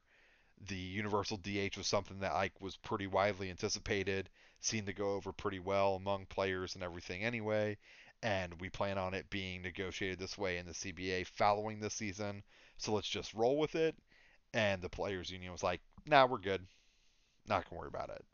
So I don't know if it's like if their stance would be if 16 teams make the league, so little over half of the league makes the playoffs, then teams are going to be less inclined to spend money, and therefore we will, be taking money and jobs away from some players because they don't need to add those key guys because half the league goes, or like what the deal is. But I think it's just more of a testament to how far apart the two sides actually are, and how little concern there seems to be for the betterment of Major League Baseball. Yeah, and I mean this is all the commissioner's fault. Like the you are supposed to give the owners employ you. So like you are supposed to make them happy, but it's also your job to grow the game for the better so it lasts another 50 or 100 years. Um Yeah, like I they think pay some of these you. things we're kind of like we're pretty impartial to like, oh, let's just make sure my boss is taken care of. Like you're not like it's your job to present them with a hey, if we don't do this way, or if we don't like do things this way, our projections show this, or we could get more fan attendance this way, or you could actually make more money doing this. Like a lot of other sports like the NFL, like I don't like the NFL leader, but like they make money hand over fist, and the players are mad sometimes, but for the most part they get paid and they're all right. Baseball is the only one that seems to just be in this constant argument of like, well, wait until the CBA comes up. Right. we're gonna negotiate in that CBA. Yeah, I mean, Just wait in for it. in the wake of the same pandemic, the like in comparison, the NHL halted their season in the home stretch for the playoff run, then agreed to terms to expand the playoff field and play a pretty unique style of playoff hockey. They bubbled for the entirety of the playoffs, and then they started up the season slightly later than they expected. I think like it was pretty overzealous initially. I think it was like early December when the Stanley Cup Finals ended in September. I felt like they knew like okay, this isn't going to be viable. So they're like the beginning of the year, and I think hockey started what maybe like the second week of January, something like that. Season's been going on for like 2 weeks now, something along those lines. Yeah. I think the Blues have played 6 games at this point, and it's usually like 2 a week, right around that. I know they play Vegas tomorrow and Thursday, so it's like a 2 game series every time they get together, and it's fine. Like they've made it work. But on top of that, like they redrew the divisions that exist within the league. So like all of the Canadian teams are in the same division. So you're playing across the country up there. Like teams that are on the East Coast are playing regular games against teams that are on the West. So like they had to travel further in Canada than they normally would have. The Blues are dealing with being out west in the redrawing, but the teams out west were willing to negotiate, and they agreed to play some of the games out there a little earlier than normal. The Blues agreed to play some of the games here a little later than normal to try to accommodate for a TV audience and stuff like that. Since you aren't going to have fans in the crowd, you could eventually have fans in the crowd, so they aren't changed so much that they can't be attended, but everyone worked together for what was the betterment of NHL hockey. Like this, whatever Correct. promotes the game and puts the league in the best spot to be successful. That's what the players want to do, and that's what the owners want to do, and they made shit happen. And during all of this, have already agreed to just extend their CBA, which I think was supposed to expire after like another season or two, and they extended it for like 5 years or whatever. They're just like, yeah, we're good with where things are at. Let's just agree to do this. Maybe they added some addendums for like how the pandemic will work. But a big part of it is that the the player money isn't a huge concern because of the salary cap being tied to league revenue. So the more successful the league is, the more money players make. And the MLB is like the only league that isn't that way. And it causes a problem because people are greedy assholes. Yeah. Um, so speaking of the future of the game and the game potentially kind of being ruined at this point because greed is running rampant in the league. Um, I at least just wanted to call note. We've talked about a few in the past, um, but I made note of all of the Hall of Famers that passed away during the 2020 timeframe, and then so far this year, and it's a ton. Like there's a lot of dudes that have passed. Um, maybe it's like it's telling. Like like you hear stories all the time with like oh like like my grandpa was in fine health, while my grandma was dealing with some illnesses, and then as soon as she passed, just like my grandpa's health like deteriorated. It's like dying of a broken heart. Like they're just like that one thing that kept you here just no longer was there. What like your rock, your anchor wasn't there anymore, and their health just drops so fast. It's insane. You hear stories about it all the time. So it's like maybe it's the same concept. There's like the game we like gave our life to, like this huge piece of who I am, is being ruined. So before I see it hit rock bottom, like I just can't hold on anymore. And these guys passed. That's deep, dude. It could Deep. be. Yeah, I was like, man, fucking Rob Manfred responsible for all these deaths, Hall of Famers. But like when I put the list together, dude, like it's some good guys like Lou Brock, Whitey Ford, Bob Gibson, Al Kaline, Joe Morgan, Phil Necro, Tom Seaver. Don Larson's not a Hall of Famer, but obviously threw the only perfect game in postseason history, and he's a Yankee, so had to give him a shout out. And then even so far this year, like Tommy Lasorda, Don Sutton, and then most recently Hank Aaron. So it's just hard times for the legends that everyone had respect for not being around. Um, and Manfred over here just fucking shit in the bed doing what's best for baseball. Um, It also just shows how many of that era, how many just great players were of that era. Like right. we are getting to a point. that like these players are getting old and like And some of them were pretty old age. Like I think like some of them were like in their 80s, 90s. yeah, Like I yeah, think like yeah, Whitey Ford was like 91 or something like that. yeah. So it seems like a lot of them are from like natural causes and stuff like that. Luckily, it's like no like horrible like oh they went too young. Obviously, it's never a good thing when someone passes away. But if they can do so peacefully, or like they were battling an illness that's known to kill people, but they beat it for a really long time, that kind of shit. Like, luckily, like none of them were that horrible. Like no, like he was murdered, or like Kobe Bryant's situation where he died in a helicopter accident. You got players that die like plane crashes and stuff like that. Like, luckily, none of them went out in like ways that seemingly could have been avoided. It just seemed like their time to go type deals. So there's at least that going for him. I just like to blame Manfred because I feel like he's ruining the game that I love so much, and it pisses me off. So I'm gonna pile on, kick a horse while he's down.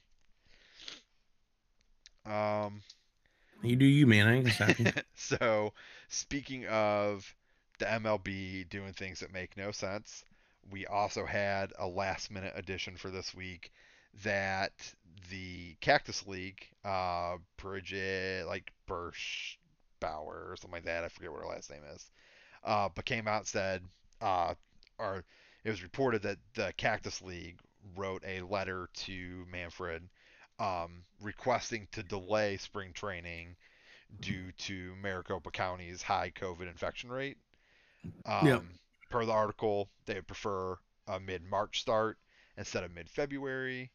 Um, the key parts, like the MLB has all the power, like the Cactus League has no say in delaying anything. They just get to be like, hey, you tell us when people are going to be here and we'll host you, and it'll be fine. Um, the cited reason for it is, I guess, like there's scientific predictions, that they're trying to gauge like what the infection rate will look like. In mid-February, that area there, it's like gonna be like 9,700 daily infections is like the projected rate. But by mid-March, they expect that to drop down to like a third of that. It's like somewhere in Mhm. like the 3,000s. So they're like, it just would be responsible that this is what we do. And like they did their due diligence. I think they said, like the article was reading, there's like 6 mayors, like two like lead townspeople, like a Yeah. lot of So people that signed off on it. the one I did see someone's tweet, I forgot who it was, but it's like, if you want to know one telling thing from the Maricopa County story, look at the mayor of Maricopa County's signature on it. Currently, because they're allowing the Arizona Coyotes to play NHL games with fans in the stands in the same town. They're talking about wanting to delay spring training. Gotcha. I So, did not see that. That's pretty funny. Well, it's not funny, but yes, I think that is telling. Um, I do think that it's interesting that Florida has been like a hotbed for COVID activity since really all this started. Like they've gotten a ton of heat over all of this. And there hasn't been anything said about the delaying of the Grapefruit League, which obviously that's where that's located. yeah. And then on the flip side of that, there was an additional report that came out later this evening that that same president said that they would be ready to safely host the league, whether it's in mid-February or mid-March. Like it wouldn't make a difference; they'd be ready either way. And so for me, it's like, well, if you can be ready to safely support them in mid-February, why do you need to delay it? Yeah, but you're talking about a state of Florida who like had a warrant out for the arrest of a data scientist for sharing COVID information because she was saying the state was covering up information. So she shared the information that was like Mm-hmm. raw data or something. They're like, they've arrested her, they've like stormed her house. Now like she had to turn herself in and crap. Like this is Oh what kind of state we're talking Jesus! about here, like, Yeah, hey, yeah, so we're great. ready See the whenever you're grapefruit ready. leg, they don't give a fuck. Yeah. The great state of Florida, COVID does not exist. So That's they're ready to fair. go. They were ready to go when, it first started. So, Yeah, they're like no- spring break, oh, baby. Let's do yeah, it. pretty much. Pretty much. Yeah. Rum Springer. Yeah. But yeah, so um, the so two more topics. I'll throw this one out there. I want to get more into this one, but we'll move it to next week so we have some time to prepare. But I'll throw it out there. Um, so the Athletic posted an article earlier today. Um, it's behind a paywall for anyone that wants to go read it because the Athletic sucks. But uh, so regarding like potential expansion targets for the MLB that rumors are kind of surrounding. So apparently, long story short, back in 2018, Manfred had said that there was like a list of quote unquote finalists for like what they were considering for cities that the MLB could expand to. Um, they specify expansion. I don't know if expansion and relocation would go hand in hand. Because there's like a lot of talks of like Tampa Bay trying to find a different home, shit like that. Like there's a few teams that are struggling and whatnot. I know there's been talk of like I know Miami just got a new stadium not too long ago, but there's talks of like them leaving from Miami, whatever.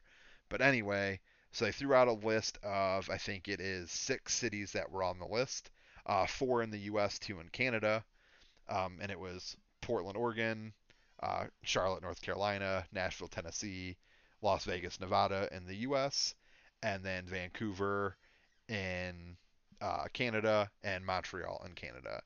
I think Vancouver's in British Columbia technically, and I think it's Montreal, Quebec. I think is where it is. Um, I could be wrong though. Quebec might be a city as well. I'm really bad with provinces in Canada.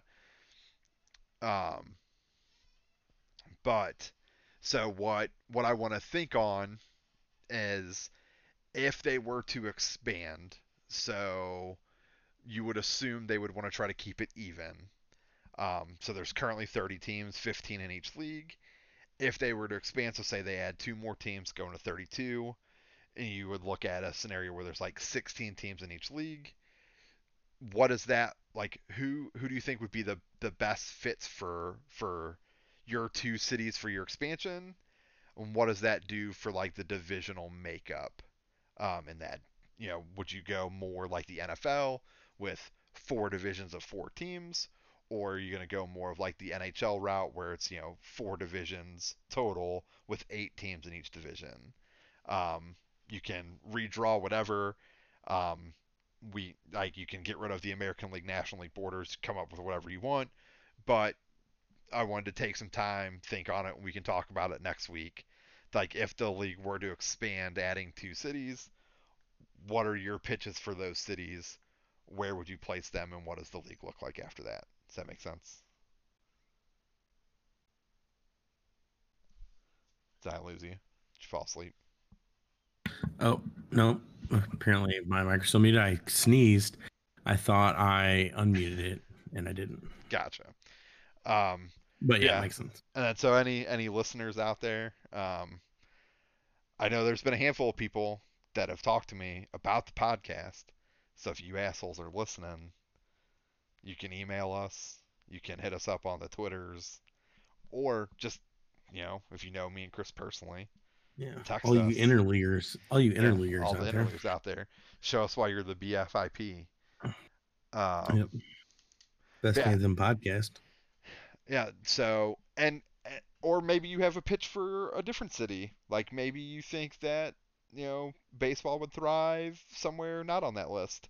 But those 6 cities are yours for the taking. Um, do what you do. Have fun with it. Come up with something crazy and let us know, and we'll discuss them. We'll set aside some time because there probably won't be a whole lot going on in the world of baseball for the Cardinals and Yankees next week. So we'll see. So that leaves us with one topic, and it's a One doozy. topic to rule them all. It's a doozy. So everyone knows that we have former friend of the podcast. We talk about him all the time. We've hyped him up quite a bit. Pretty big hype. We Pretty big hype, like man. we like what he has to say. Yep. We like his approach. And we're talking about one Trevor Bauer. And it's not anything against him. He didn't do anything rude or ignorant or anything that I feel he should be shunned for. But what I do feel that he's doing that's probably inaccurate is he's pushing to be like the next Garrett Cole and Steven Strasburg in terms of getting paid. Rumors are that he wants to sign a deal that has like the highest annual average annual value of any major league contract, which I think Cole's is like 36 million a year. So Bauer wants more than that. He's had a stellar year, phenomenal numbers, awesome stuff. Won the Cy Young in the NL, bet on himself, hit big time, boom. So Chris and I have had a couple conversations with why he probably hasn't signed, and I think Chris kind of hit on it first, where he started to talk like he hasn't signed because maybe there's got to be something up. Like maybe maybe people just don't understand spin rate. I think is what you told us. It's like Yeah, one of yeah, your yeah. reasons. They don't understand his analytics. Yeah, He's coming at him with too many numbers. yeah. They don't know what So it's those a numbers bit are. much. And then we were like, well, as we were talking about it, joking around, we're like, maybe he's trying too hard. Like maybe he's like that chick that just desperately wants to find a date to the dance. So she's just kind of letting everybody know, dropping hints to everybody, like, hey, I don't have a date to the dance yet. Like we could I'm go. Like available. yeah, I'm available. Hmm. Are you going to the dance? Like I would love to go to the dance, but no one's asked me yet. So we were like, maybe he's just trying too hard. So then I had it dawn upon me. I was like, you know what? Like we rag on the NL Central all the time, and we're coming off of a year where the schedule wasn't exactly what it normally is. So I was curious. The AL Central had some good teams, but the low end and the Tigers and the Royals was pretty shit. Um, and then the NL Central was full of mediocre offenses at best. So I was like, man, like I really wonder what his opponent matchups look like. Like what was he what was he dealing with? And I am gonna say here and now that I 100% believe. Whereas I think Trevor Bauer is a good pitcher, I don't think that he is nearly as good as or not nearly. I don't think he is as good as his numbers came out to be. And I think that he won the Cy Young in 2020 because of the product that 2020 was. Um, had he faced had he faced opponents that were different than what he had actually got matched up against in the scenarios in which he did, then you might look at something different. So, real quick at a glance, he made 11 starts. He finished the year 6-5, which record is a pitcher's win loss record is more of an indicator of the kind of run support he gets. A pitcher could let up 5 runs and win a game. He could let up 1 run and lose a game. So wins Not losses the don't go a deal. long way. But if you're winning more often than you're losing, odds are you're having good performances. Yeah, and your Um, ERA is probably lower, I'd imagine. right. So his ERA was amazing, 1.73. He struck out 100 guys in 73 innings. So good numbers in that regard. He gave up 9 home runs on the year. Cool, awesome, makes sense. He gave up like 14 earned runs all season. Good, all of these good things. So I was like, let's really dig into this. Um, he one thing I did like about it is 10 of his 11 starts he pitched 6 innings or more. Um, the one start he didn't was against the Chicago Cubs. He pitched 5 1/3, and even there, like he let up 3 runs on 4 hits, and he gave up 2 home runs. Um, so just seemed like, gave up a couple home runs with some guys on base or And with a not a guy good on day. base. Not the greatest. I mean, 3 runs. Obviously, 2 of them scored on the home runs at minimum. Not great, but not terrible outing. No. So in the grand scheme of things, though, he faced in his 11 starts the Milwaukee Brewers 3 times, which we just were talking about how terrible their offense was for most of the year. They really were carried by their pitching staff as a lot of their regulars completely underperformed. So Milwaukee did not have a good offense. That was 3 of his 11 starts. He faced the Detroit Tigers twice, which their offense was also pretty terrible. He faced the Pittsburgh Pirates twice, which were arguably one of the worst teams in baseball. And he faced the Chicago Cubs twice, which they had a pretty decent team. They performed fairly well, mainly because they beat up on the NL Central, and that's why they won the division. So they were swept out in the first round of the playoffs like everybody else from the NL Central. So whatever. And then he faced the Royals once, and he faced the White Sox once. So the Royals also not that great of a team. So in all of that, he didn't play the Indians at all, who had one of the best pitching staffs in baseball last year. He didn't face the Twins at all, who had one of the best offenses in baseball last year. And he only faced the White Sox in one of his 11 starts, who had one of the better offenses in baseball. Um, the one start he had against the White Sox, he went 7 innings, let up 2 runs, only struck out 5. The 2 runs he gave up were both home runs, so 2 solo home runs. So whatever. Um, he pitched 2 shutouts, like complete game shutouts. Both of those complete game shutouts were 7 innings and doubleheaders. One was Double against the headers. Royals, one was against the Tigers. Nice. Um, Horrible teams. yeah. Um, then he went 7 innings against the White Sox, in the game he lost there. So again, like good outing. They lost 5-0, so the bullpen, let up more runs after the fact. He pitched 8 innings against the Brewers in his last start of the season on the 23rd of September, um, which I think at that point was like I don't want to say they were throwaway games because obviously Milwaukee tied for the last playoff spot, so that was a big outing. But when push comes to shove, like he didn't really face a good offense.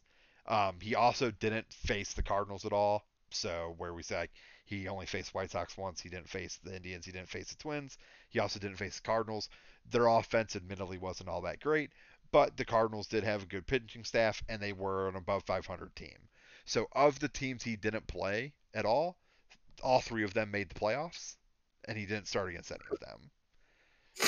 So of his 11 starts, one, two, three, four, five, six, or one, two, three,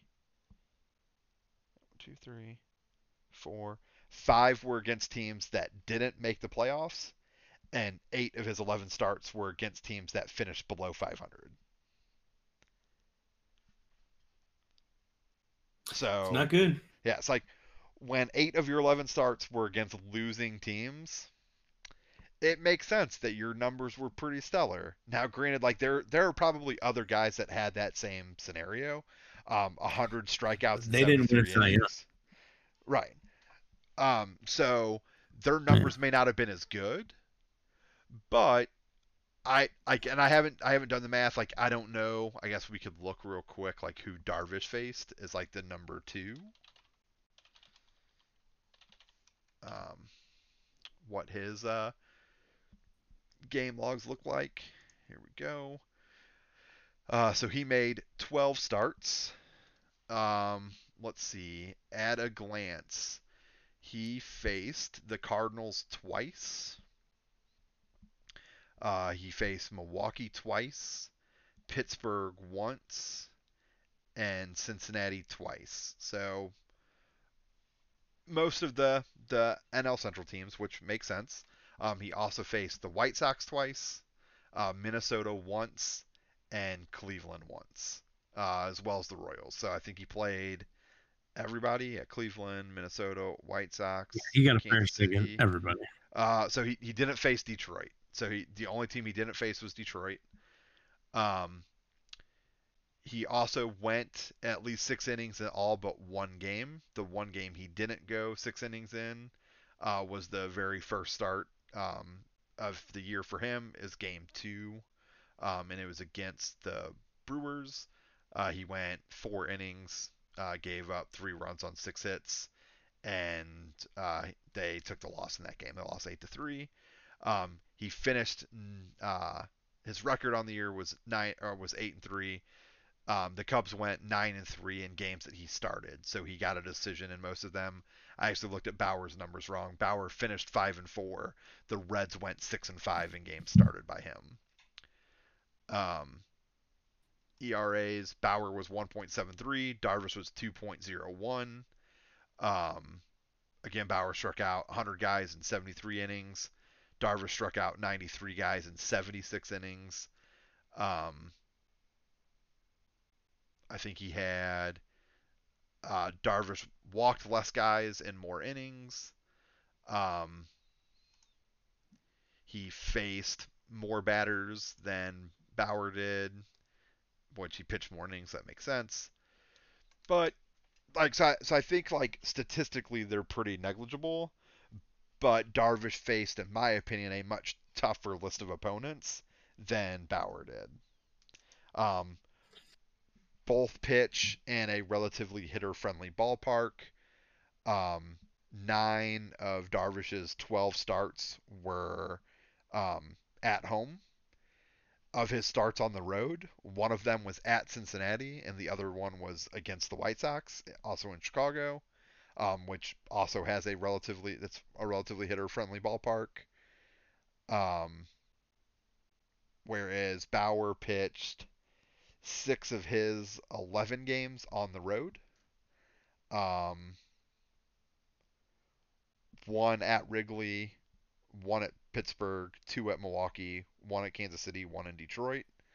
Um, so most of his starts were not in Cincinnati, whereas most of Darvish's starts were at Wrigley. Again, win loss is, obviously the Cubs had a better team, but ERA, pretty negligible difference. Strikeouts per innings pitched, pretty accurate, like pretty close.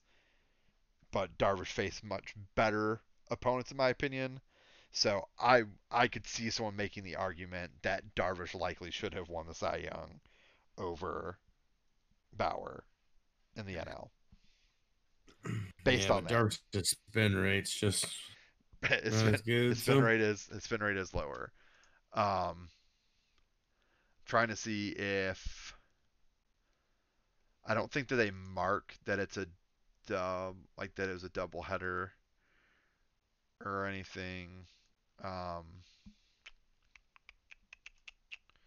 or like a complete game even, unless it was a shutout, which doesn't look like he had any of those.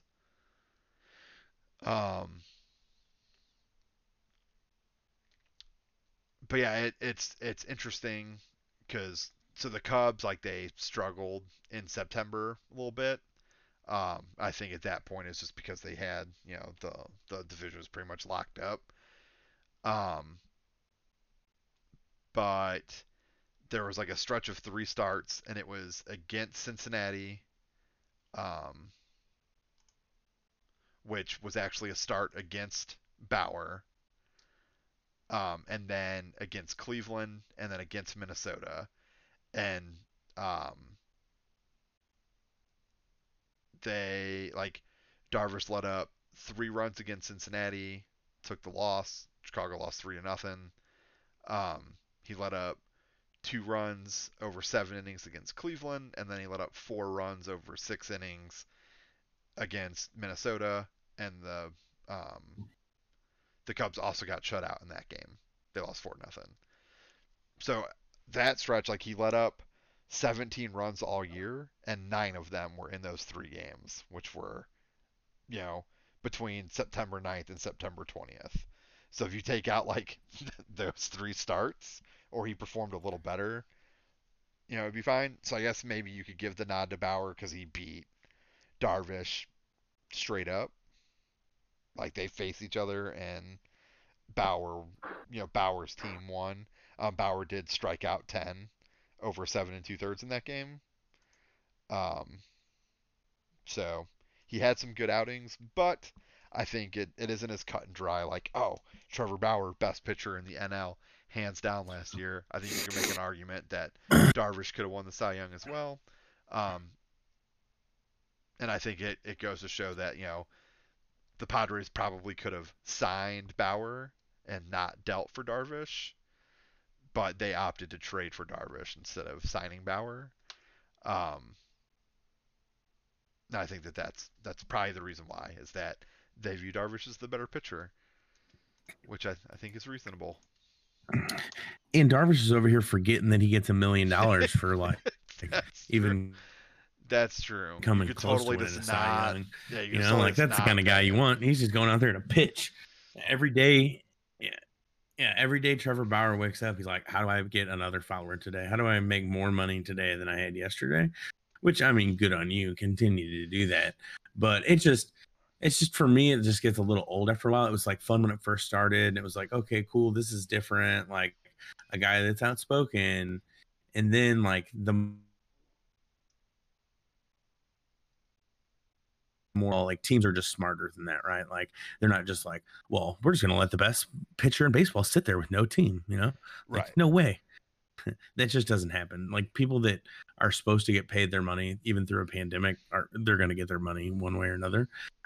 So either A, you're getting offered and you are so far out of the ballpark that like teams have stopped offering you, or nobody is offering you any money because again your initial want and expectations is so far out of the water. So a little bit of this falls on your agent Rachel Luba for, again, like I think we talked earlier today, in a different work scenario, like setting reasonable expectations, Mm-hmm. and then being able to deliver on reasonable expectations through negotiations.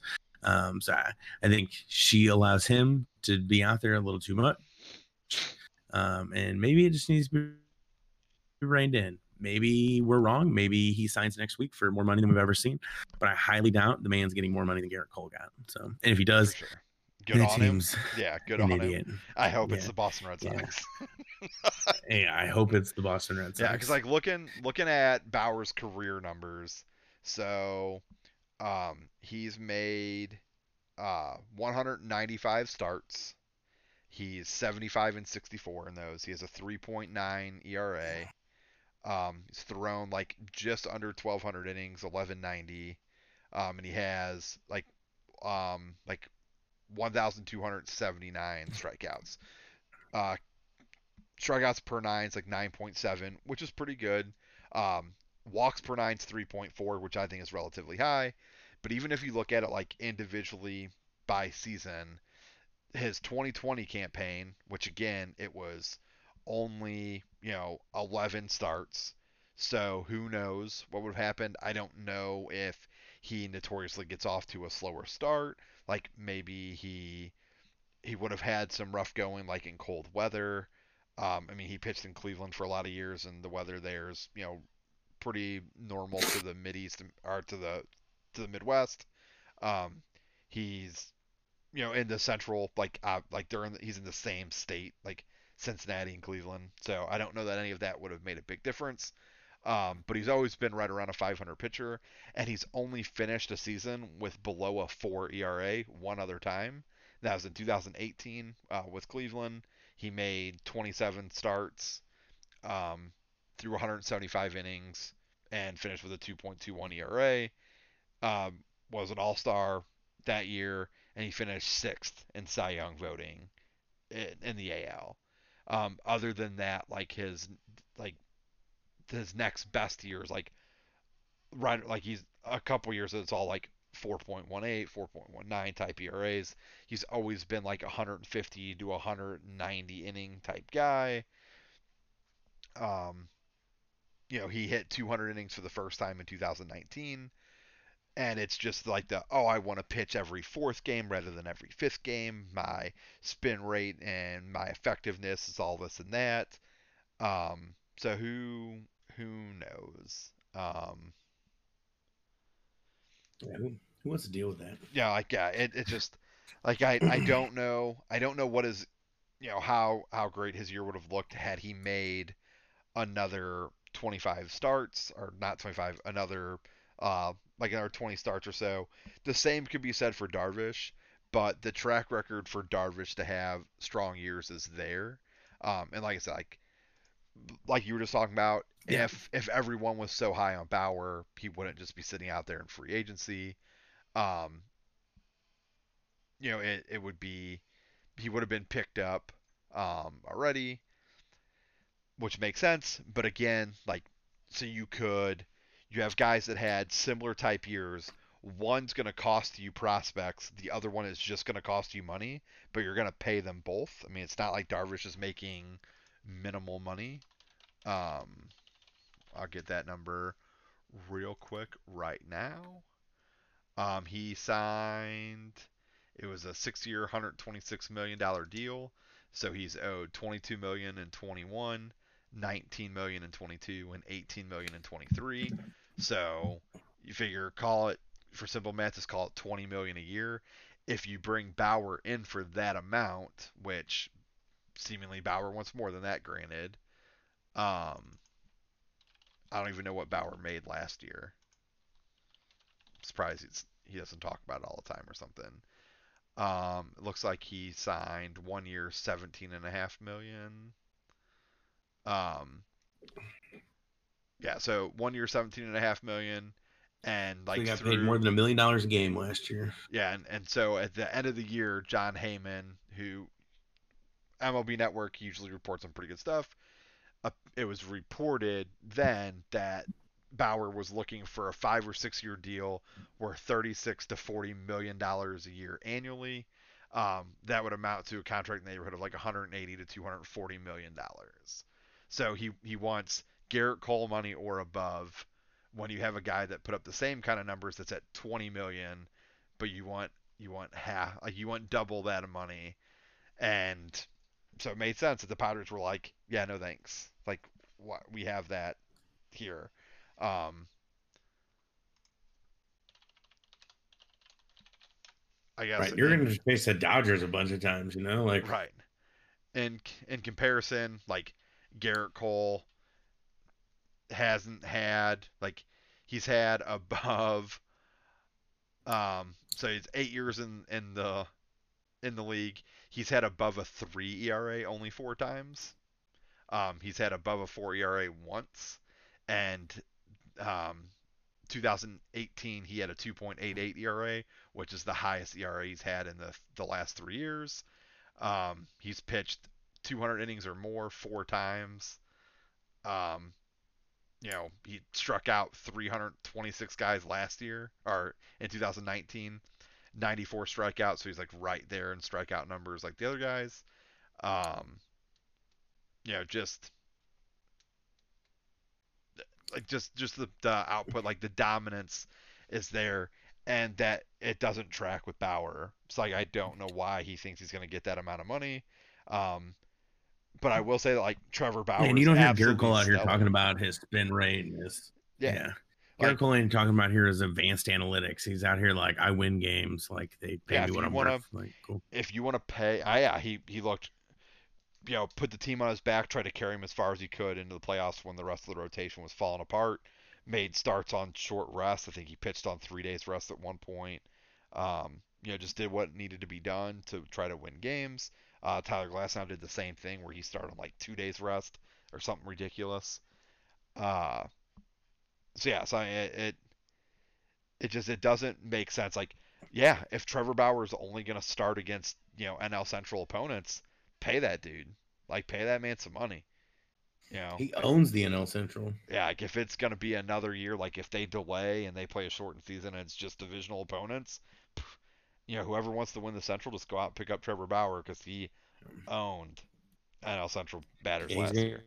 He'll to win it. win you. Win you another. He's a Cy Young winner in the Yeah, Central. win another NL Central Cy Young.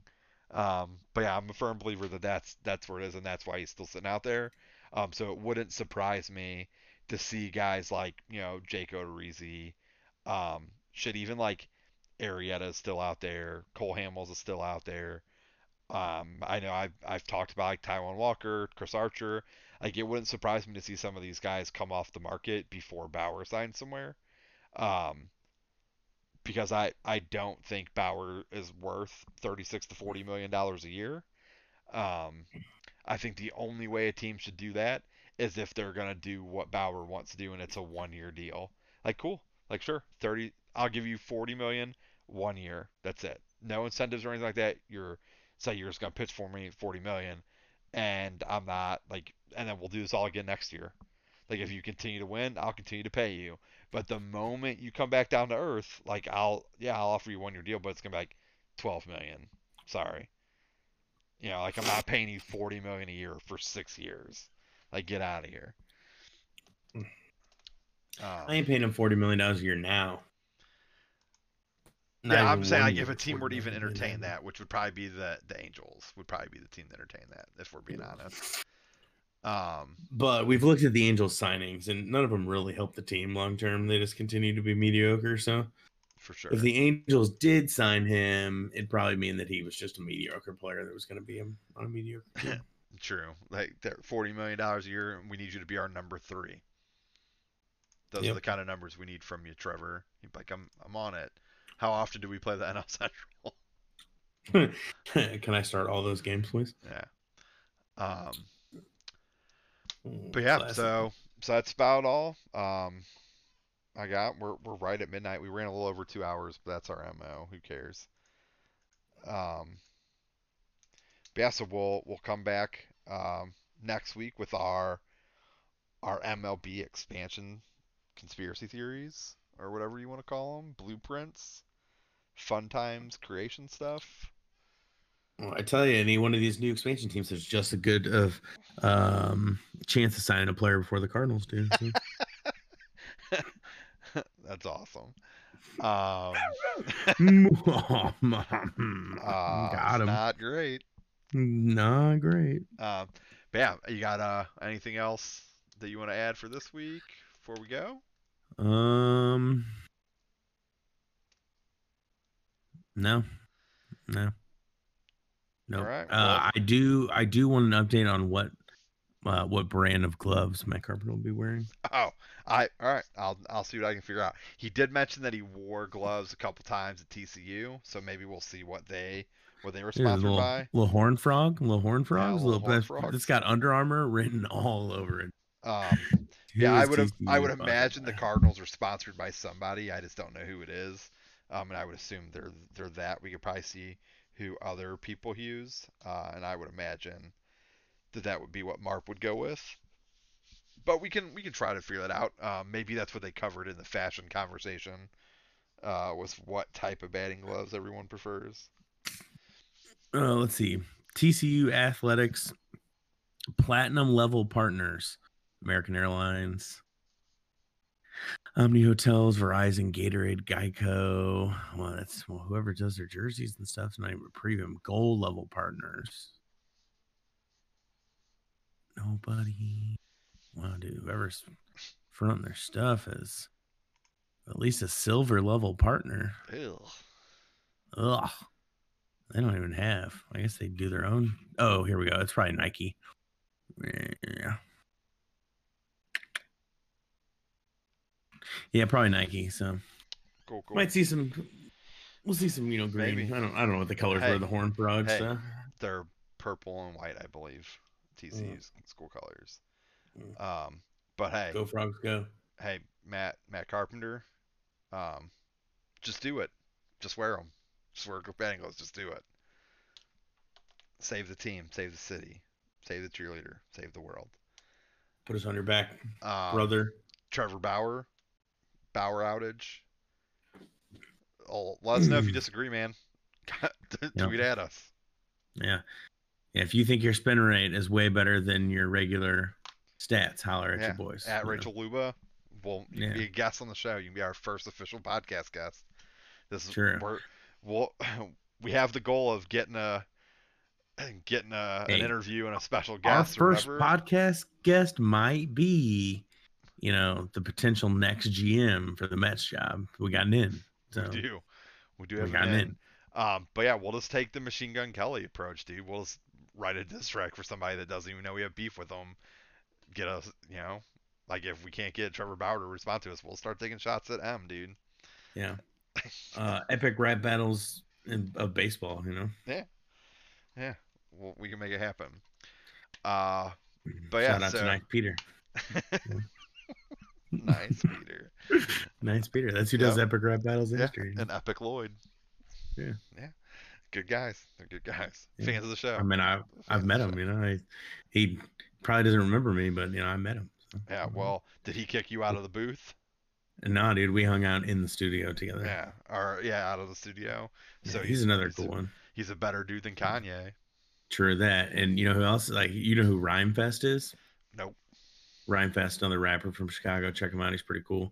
He's another one. Kicked it in the studio with him. Unlike Kanye, who Kicked you out. blocked your. No, he wouldn't even let me in. Oh, wouldn't even let you in. Fucking Yeah, they were Kanye, like, dude. I got called the morning of by my boss and was like, "Hey, you can't come to the session tonight. Kanye doesn't allow interns." I'm like, oh, okay.